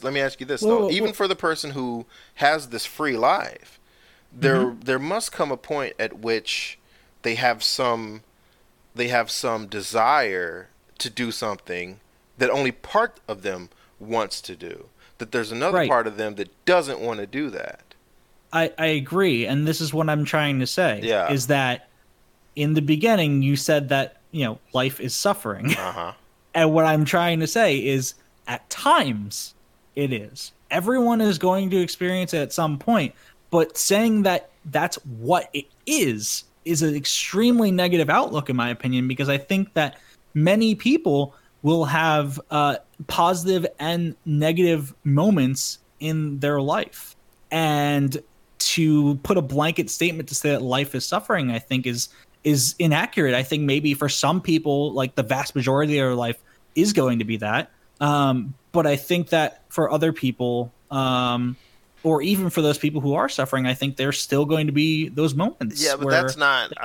I want to try to draw, because you're not hearing it. I understand what you're saying, but I want to draw a distinction between acute suffering, which is what I think you're talking about, and the suffering the way I'm using it, not in a some sort of non-acute suffering. Even in the way you're saying it, I feel that way, because I think that there are times where people who are in situations where they don't want to do things, right? And that, they are doing it. Now that's less interesting than the situation in which part of them wants to do a thing. Okay, but it's still the same point I'm making, is that there are times in their lives where they will feel that way. Whether it's part of them or that doesn't want to do it, or whether it's all of them that doesn't want to do it, whatever. But there are also times in their lives where there are things that they will want to do. And they will have those desires and wants and do those things. And so what I'm saying is that to call all of those situations suffering doesn't feel like it accurately conveys all of the ways that people can think and the different experiences they can have in their life. It doesn't convey. I think it does convey. Because the way I use the moment-to-moment suffering of existence is what lies underneath deliberation and decision making, and so it's It does I convey the positivity of life. It's what lies underneath it. no. What I'm trying to say is that, give me a sec. Your definition and what you're describing of those moment to moment things where you choose to get up and do something for whatever the reason might be, right? Those are present in everyone's life. I'm not disagreeing with you. Yep. What I'm saying is that the use of that term of suffering puts a very negative connotation on everything that life is. Yeah. And I don't think that connotation is accurate. I don't think the emotions and the ideas that that term conveys are accurate to all aspects of life. I'm trying to understand what you're saying. Because, see, for me at core, life stinks, but I choose it anyway. I choose it over life. Okay, but here's the thing. Yeah. Maybe that's you, but that's not everyone. And you said that life is suffering, and I don't feel know. that your life. I Let me don't finish. know. Let me feel that I'm maybe you feel that listening. your life is, and that's fine if you feel that yours is. But to say that you think life as an entire concept is, you kind of are saying that everyone's life or the idea of being alive, no matter who or what you are, is suffering. Yeah. And I don't think that's necessarily true. And Yeah. I think that I understand what you're saying. So you're saying that to understand what you're saying that, look, I choose as a person who chooses life. So this is a theoretical person who chooses life. They wake up and they go, I choose to live. And I can willfully choose life as a positive. I can choose life in the affirmative and live. Well, not necessarily. I mean, some people do get put in terrible situations. I mean, No, you but a can't free always just person, choose- right? A person who has enough land to feed their families, and they have enough skills to house and clothe their family, and there's no government, It's not there's just not the even choices, neighbors. but it's also the mindset. The mindset. And so what you're saying is that this person chooses life affirmatively every day, and to call what they experience suffering is unfair to the way they're experiencing it. No, not necessarily that person in that situation you're describing. No. I mean, I do agree that that does apply there, but that's not what I'm trying to say. Okay. So I still don't get it. It's okay. I'm just saying that there are many things that life has to offer that is very different for every single person. And to put a blanket statement that says that life is something that invokes a negative connotation is not. I don't know that. So I don't know what I connotation. understand, but what I'm saying is I agree with your definition, your definition of how you're describing what that means, of what suffering means. What I'm saying is that the choice of the word and the word you're using to define that thing, the desire, what you were comfortable calling desire. yes, but let me. Yeah. The definition that you're saying I agree with, but the word you're choosing to describe that thing, I think can be very misleading and inaccurate, and doesn't necessarily cover A, all the emotions of life, and B, how every person thinks about life. I don't think it's misleading or accurate, because you called it desire, right? You agreed, right? Which has a very different connotation than I don't suffering. know. I don't think it is. I don't think it's very different. I don't think. I think it's extremely different. I don't think desire is very different, because desire is, so if I desire something from where I am now, it has an implicit component of lack, right? If I desire something, I can only desire it because I lack it. Right? Yes. That's But the I'm saying suffering, that, the lack. right. But the thing is, you're seeing it as the lack. Uh-huh. I'm seeing it as the thing over there excites me and makes me happy. And I'm curious to see what that is about. Not because I dislike where I am now, but because that thing over there is curious to me and excites me in a positive way. Yeah, but you acknowledge, I'm saying it's you acknowledge the presence of the absence. That once the desire arises, that's that, what I've been saying. I understand and agree with the presence of the absence. That yeah, I agree with. I just don't agree with the term you're using. that's fair. Because the That's term fair. makes it seem like that the entire experience of that absence is negative, and I don't think Yes. that's entirely true. No. Okay. I think so what you're I saying. think it's possible to have that absence But you're talking without about it being negative. you're talking about not negative in the playing out of the event, right? You're talking about, okay, here a moment arises in which I desire something. So we acknowledge Yes. that I desire something because I lack it in this moment. And so what that drives me to do is create some future moment in which I possess this thing. You're calling That I agree. you're calling that whole process a positive, glorious, beautiful thing, excited about life. I agree. Yeah. I totally agree. And so all I'm talking about is that first moment before you go get the thing. Mm-hmm. That's what I'm talking about, the permanence of suffering. Because that moment has to come I first. understand, of course, and I Yeah. understand that you're talking about that moment, but I'm also saying that putting the focus on that moment. Yeah, I focus on that moment. Yeah. Okay, and that's what I'm trying to say is that putting the focus on that moment feels very very negative to me, and it's okay Yeah. if you see that's your perception, but to say that everyone focuses on that moment and to say that life is suffering, I think is inaccurate because even in this case scenario, we view it in different ways. Yeah, no, not to say that everyone focuses on that moment. I say everyone should focus on that moment. But that's my point is that not Yeah. everyone necessarily should. I think they should. Well, Join me. I think Join me in my I would suffering. and that's what I'm saying. Is Yeah, that yeah. I would rather focus on the other side of the coin. No, I'm And- happy. I'm happy you do. And I totally Yeah.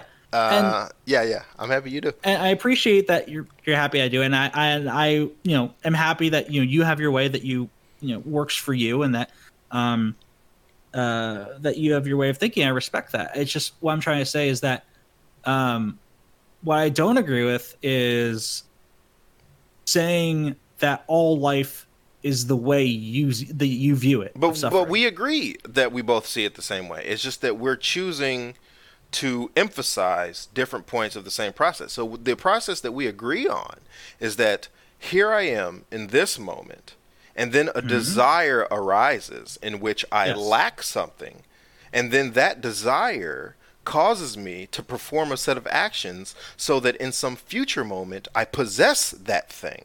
We agree that that's the process. And so I do agree, we but I agree don't on that. want to gloss over the importance of the mindset The importance of the mindset. and the way that you think about that and the different ways we think about that. Well, I would say that we're emphasizing different parts in that same process. We are, but Yeah. I'm trying to say that I think that's an important part that should not be understated or overlooked. No understating, no overlooking anything. I think we're just Okay. talking about a choice of emphasis, right? So if Right. we And agree, and because of that choice, that's why I cannot agree with your term of suffering, at least in my life or for everyone's life. Maybe there are a lot of people who I can agree with that term, or like that's the way that person chooses to feel, or they do feel not out of choice, whatever. But I just can't bring myself to use it as a blanket term for life. but you agree that the blanket exists in that moment of lack. Right. That's what Yeah. I'm saying. I agree Yeah. with your definition. I strongly disagree with your term. Yeah. No, that's fine. I mean, call it what you will. But we agree on the moment of lack, the permanence and the existence of that moment of lack that arises for all of us. Yeah, I mean, but the thing is, I think that you can just see that in a very neutral way of like life moving forward and objects being in motion and I don't choosing think to you do can be things. neutral on a moving train. Yeah, like we don't have to. What I'm saying is that the thing you're describing is a very neutrally emotional thing. What? What? Neutral? Not neutral, but like this is life. this there's is life. different ways of viewing Neutral. it. There's different. No neutral. No, there's different ways of viewing what you're describing. Of course, about over 7 billion different ways. Okay. Yeah. That's what I'm saying. Yeah, that's it. I just can't agree with how of. What you're saying, what it sounds like you're saying is that look, the word you're choosing to describe this process about which we both agree is a negative downer term, and you're hurting by using that term. You're hurting people's outlook and their potential by using that term. That's what you're saying. You might be, but Might that's be. not. You might be, but what I'm more just trying to say is that that outlook doesn't necessarily accurately reflect everyone's outlook. I don't think it does. I don't think it does. Okay. No, I don't think it does. Okay. As long as we're on the same page about that. Yeah, we're on the same page. When you said about life is suffering, I was like, is it? Because like that's what I was trying to say. Is that not I'll rephrase everyone it this necessarily way. agrees with that? I choose to describe life as suffering. Okay. That I can agree with. Yeah. I choose to describe life as suffering. But scientifically, I can agree that there are those moment-to-moment interactions where you're like, I'm in point A, I'm going to go to point B for whatever reason. Uh-huh.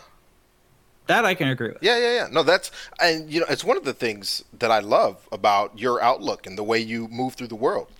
Mm-hmm. You look at the whole process that we just agreed on, that you have a moment in which you have a visceral feeling of lack. And then you say, I'm going to have this feeling of lack drive me to go get that thing, to go do that next thing, to live this positive, affirmative life. And you focus on that. You focused on that positive, and you focus on that affirmation. I think that's beautiful. I think that's absolutely beautiful. I mean, look, I don't think I'd have this full-time game audio job if I didn't do that. Yeah. No, I encourage, to be clear for anyone listening, if you experience the momentary lack, which arises quite on its own biologically, if you experience that lack and just let it be and never seek to resolve it, you're condemning yourself. I wouldn't recommend that for anyone. When I say focus on the lack, I mean recognize it when it happens. That's what I mean by focus on it. Recognize that when I get this feeling in my abdomen that says, I need barbecue chicken wings, right? That when I go from where I am as a wingless person to in about an hour when I do have wings, as long as I recognize when that feeling of lack arose, I take responsibility for that feeling. I recognize it as arising within myself, and I take responsibility for the actions that I take in between being in the wingless state and to the winged state. That's it. I love the way you describe the whole process. But the other thing I want to get to is like that one thing I think is so interesting. I know that for anyone listening, it might sound like Kari and I are a little frustrated, and that's not really the case. I think it's super interesting to hear the different ways that people think about and look at things, and maybe it takes a little confusion to get to understanding each other, but dude, and that's why I'm engaged in this medium now, because it's this is the meat. That's the meat of life that our country and our culture needs more of. I actually look forward to a day when I can get, because I mean, right now I'm talking to you. We're old friends, so we get along. But I look forward to a day when I can talk to someone that maybe I don't know as well and have a deep disagreement. Right? That's going to be an interesting point to come across. For sure. And the thing that is that I agree with strongly with that is that I thought it was super interesting, like hearing your description of just like a simple situation of like, I'm going to go get food, like that's like an everyday thing people do, right? But like the way that you describe it might be different from the way that I describe it, or that Dan describes it, certainly will be. Or that Lorraine describes it. And I think that's one of the what you were saying. It's like that's kind of that's the life, the juice of life kind of thing, right? Like people have different experiences and different things that have happened in their life that, bring them to the point they're at. And, because of that, they can express the simplest of things in such different ways, or even the most complex of things in different ways. Yeah. And one of the things that I like about the scientific method, what that's been doing, is that's been giving us an objective framework to stand on, right? So no matter how I feel about what we should do, let's say as a culture, morally, this is where we should go, these are the laws we should write, and these are the laws we shouldn't write. No matter how I feel about that and how you feel about it, we can all agree, okay, where we are here, November 2020, these are outside of this election, there's not, not including that, there's currently a state of limbo for this, unfortunately, but I think most people are but let's just talk about, jeez Louise, it's so hard to even find things that we all agree on that actually exist. The 50 states, let's say the number of states is equal to 50. And we're all going to go, the number of states is equal to 50. Okay, we all agree about that. There is a constitution. This country was founded on in 1776. Okay, we all agree on that. There's a certain set of facts that we can all agree on, and the scientific method is bringing us more facts that we can all agree on, regardless of moral opinion and theological opinions in biology and chemistry and physics. And it's a beautiful, beautiful thing. Beautiful thing. It is. I agree, and I think one thing that's also really interesting about the scientific method and what you're describing that I think a lot of people overlook is that scientific method can give us something that is objectively true, and I want to make an addendum to that, based on our current knowledge, because there's so many times where scientific method have they've proven this, this, and that, and then new information comes along down the line. They're like, oh, that kind of changes everything, but then they still take in that new information and do objective with that, and kind of add it on to amend things a little bit. You know what I mean? Yeah. It's always, one thing that I've said that I think it might be a contribution to philosophy, maybe, don't know yet, is that objective reality is constituted entirely by subjective testimonies. And what I mean by that is, if it's just me on some land mass, let's say with a bunch of other plants but no other animals, if it's just me, then there's no such thing as objective reality in this landscape. Even if there's a tree that falls over from some rot, and then some virus it got, and then it falls over, and the tree makes a bunch of noise and I hear it. Even in that situation, there's no objective reality as long as I'm the only conscious entity around. Objectivity doesn't come into play until there's another conscious entity with which I would have to agree or disagree about the loudness or quietness of that tree. At that point, now we have an objectivity to talk about. Because there's my subjective testimony and there's your subjective testimony. And so let's say the tree falls and I say it didn't make any noise, and you say it made a ton of noise, and both of our ears function. We test our ears, and both of our ears function, except for some reason I can't hear trees fall over. And so now we have a question about our objective reality. But once you add a third person, and the third person says, oh yeah, the tree definitely made a bunch of noise, there's something wrong with your ears, now we have some sort of consensus, and that's how we work. And so objective reality is constituted entirely by subjective testimonies, because subjective testimony is because subjectivity is where reality starts. It starts from where you're seeing the world. It starts from where you sit. No, I think it's definitely true, and I think that it's a thing that I think a lot of people kind of overlook. And I think even in the example you gave, right? Like you said that in this massive land you're in, you see yourself, you see trees, you see ground, right? I think that was all the things you listed, right? Yep. Let's say some fourth person comes along, right? Yep. And he brings a cow with him. You're just like, what's that? Yep. This exists? What is this? It's like, yeah, this exists. This is a cow. And you're just like, well, I've never seen one before. That's right. in your reality before that fourth person came along with their cow, there was no such thing as cows. Heck, even in the same example you gave before cows, before that second person came along, in your subjective reality, you were the only person of your kind. Yep.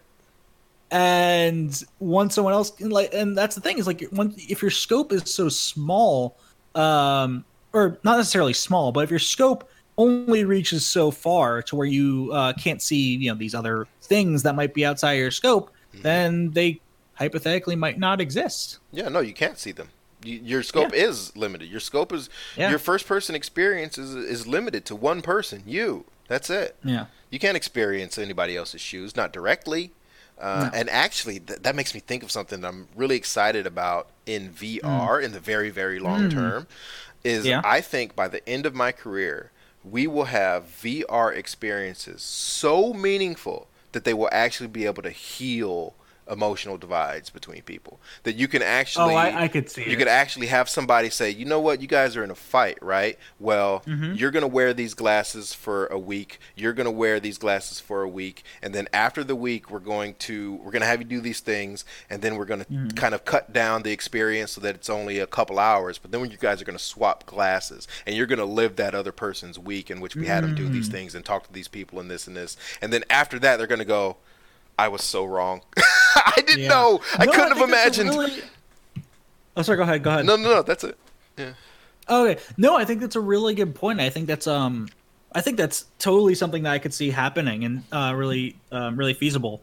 I think in kind of a similar way. Have you read Ready Player One? I have not. Okay. So I'm gonna start by saying I understand people's criticisms of some of the character development and this, that, and the other, whatever. I really like that book, and I think it poses some very interesting points in regards to technology, VR, and the other. And unfortunately, I think these points are more just in the book, not as much in the movie. But that's neither here nor there. But it's really interesting because in Ready Player One, I'm not going to get like too much into the whole story, but I do highly recommend because the story is engaging. But the world they've kind of set up, right, is that guys that are they're kind of played up as like a Jobs and Wozniak kind of duo. You know what I mean? Okay. And they develop this technology called the Oasis, and the Oasis is like this vast VR universe. I can't even say it's a world. It's a literal universe with like multiple planets and this, that, and the other, right? And the VR is like very high tech and engaging, like all the stuff you're talking about. You know, similar to like an MMO, you can like make your avatar, this, that, and the other, right? And the thing is that the initial intention of it, starts out as a game, like a VR MMO, right? But the thing is that it gets to the point where they add features and experiences and stuff like that, where it starts to bleed into so many other parts of existence and affecting so many other parts of life. Where a lot of the economic state of the world had been kind of difficult in the story when this came about, and a lot of these world school systems realized like, hey, we don't necessarily need this like physical school buildings anymore. We can set up our schools on the Oasis, and people can attend from anywhere and get like very visceral experiences that are basically the same, or even better than we hypothetically could have made it, or more engaging. And they can interact with people from all over the world. Same with like business meetings and people buying clothes and like going shop, what have you. Like the author explains it way better than I really can right now. But point is that like this kind of in-depth experience starts to really affect a lot of walks of life, sometimes positive and sometimes negative, because this is one of those stories. But point is that it does create these they don't really get to that specific experience you talked about, unfortunately. I thought that was like, when you described that, I thought that was like a really interesting take. I'm like, damn, I hope he world builds with something like that, but just like that similar concept of like the different ways that it can apply to people and make them see different things. Well, I read a long time ago, the best way to expand your world is to include someone else's. And Yeah, I so think I think Mark that's Twain had a very similar is that quote I about don't that. know. I No, no, no, wouldn't know who to it attribute wasn't that to. Twain, but Twain had a similar quote. I'm just trying to find it. Um, Yeah, I'm a human arbitralist. That's what I call myself. mhm. For lack of a better position, I'm trying to improve my Yeah, position all the time. But my current philosophical position is that humans everywhere, is my chosen philosophical stance, and I understand how people could be against that. I think yeah, that's deeply negative. To share your spirit from for the concern you had for me earlier is that I think there's some people that think humanity is a cancer on the earth, and that's deeply how they see it. I think mm, that's negative, and I don't subscribe to that view. I would hope to root in or convince someone to come away from that view if they hold it. I see the human species as a flower on the surface of the earth. We are something mm, that has grown from the earth, and I think we're beautiful. And if you try to take us out, I'm going to fight you with everything I have. That's how I feel about our yeah, species. And so I would see us go to Mars and go internationally and go interstellar, harvest the power of the sun and go to Alpha Centauri. I would see us do all these things. And the only way to do that is to garner excitement and just pure enthusiasm from as many people as hmm possible. That's the only way to do it, and that's what we got to move towards, I think. And uh, games do that, as far as I can tell. Games excite people. People like games. I like games. okay. I think I found the quote I was looking for. I just want to double check it is him. So give me a second. Mark Twain. Um, I read. What was I some think I Twain found I it. read? The sun Yeah, I also think this was rises. it. Is that Twain? I'm not sure. I haven't read that much of him to be honest, but there was one quote I saw that I love. It's travel. So by extension, seeing different parts of the world, experiencing. Right. Hmm. Travel is fatal to prejudice, bigotry, and narrow-mindedness, and many of our people need it sorely on these accounts. Broad, wholesome, charitable views of men and things cannot be acquired by vegetating in one little corner of the earth all one's lifetime. Yeah. Kudos. Thanks, Mark. Yeah, thanks, Mark. Wrote that like 100 plus years ago. Yeah. It's amazing how Yeah. accurate that is, you know? And it goes to what we're doing now in our generation is that Oh, yeah. VR is a form of travel. It's a form of travel. Exactly. That's what I'm saying. I Yeah, agree. I think that's great yeah, that it's people not can have those it's not as experiences. meaningful as the real travel.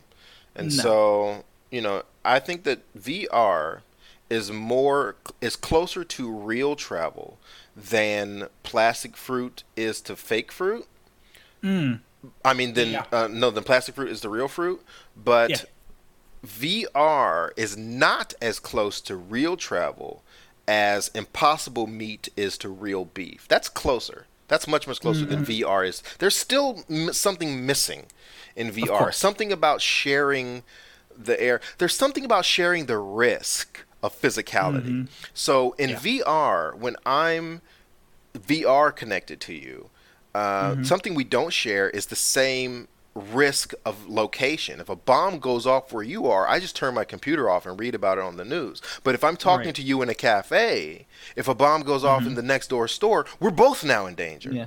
And so Yeah. there's something to that in terms of Yeah. real travel. But I think we can help heal cultural divides in with digital reality.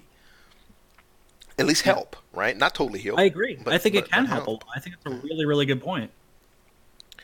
Mike, we're coming up on 3 hours.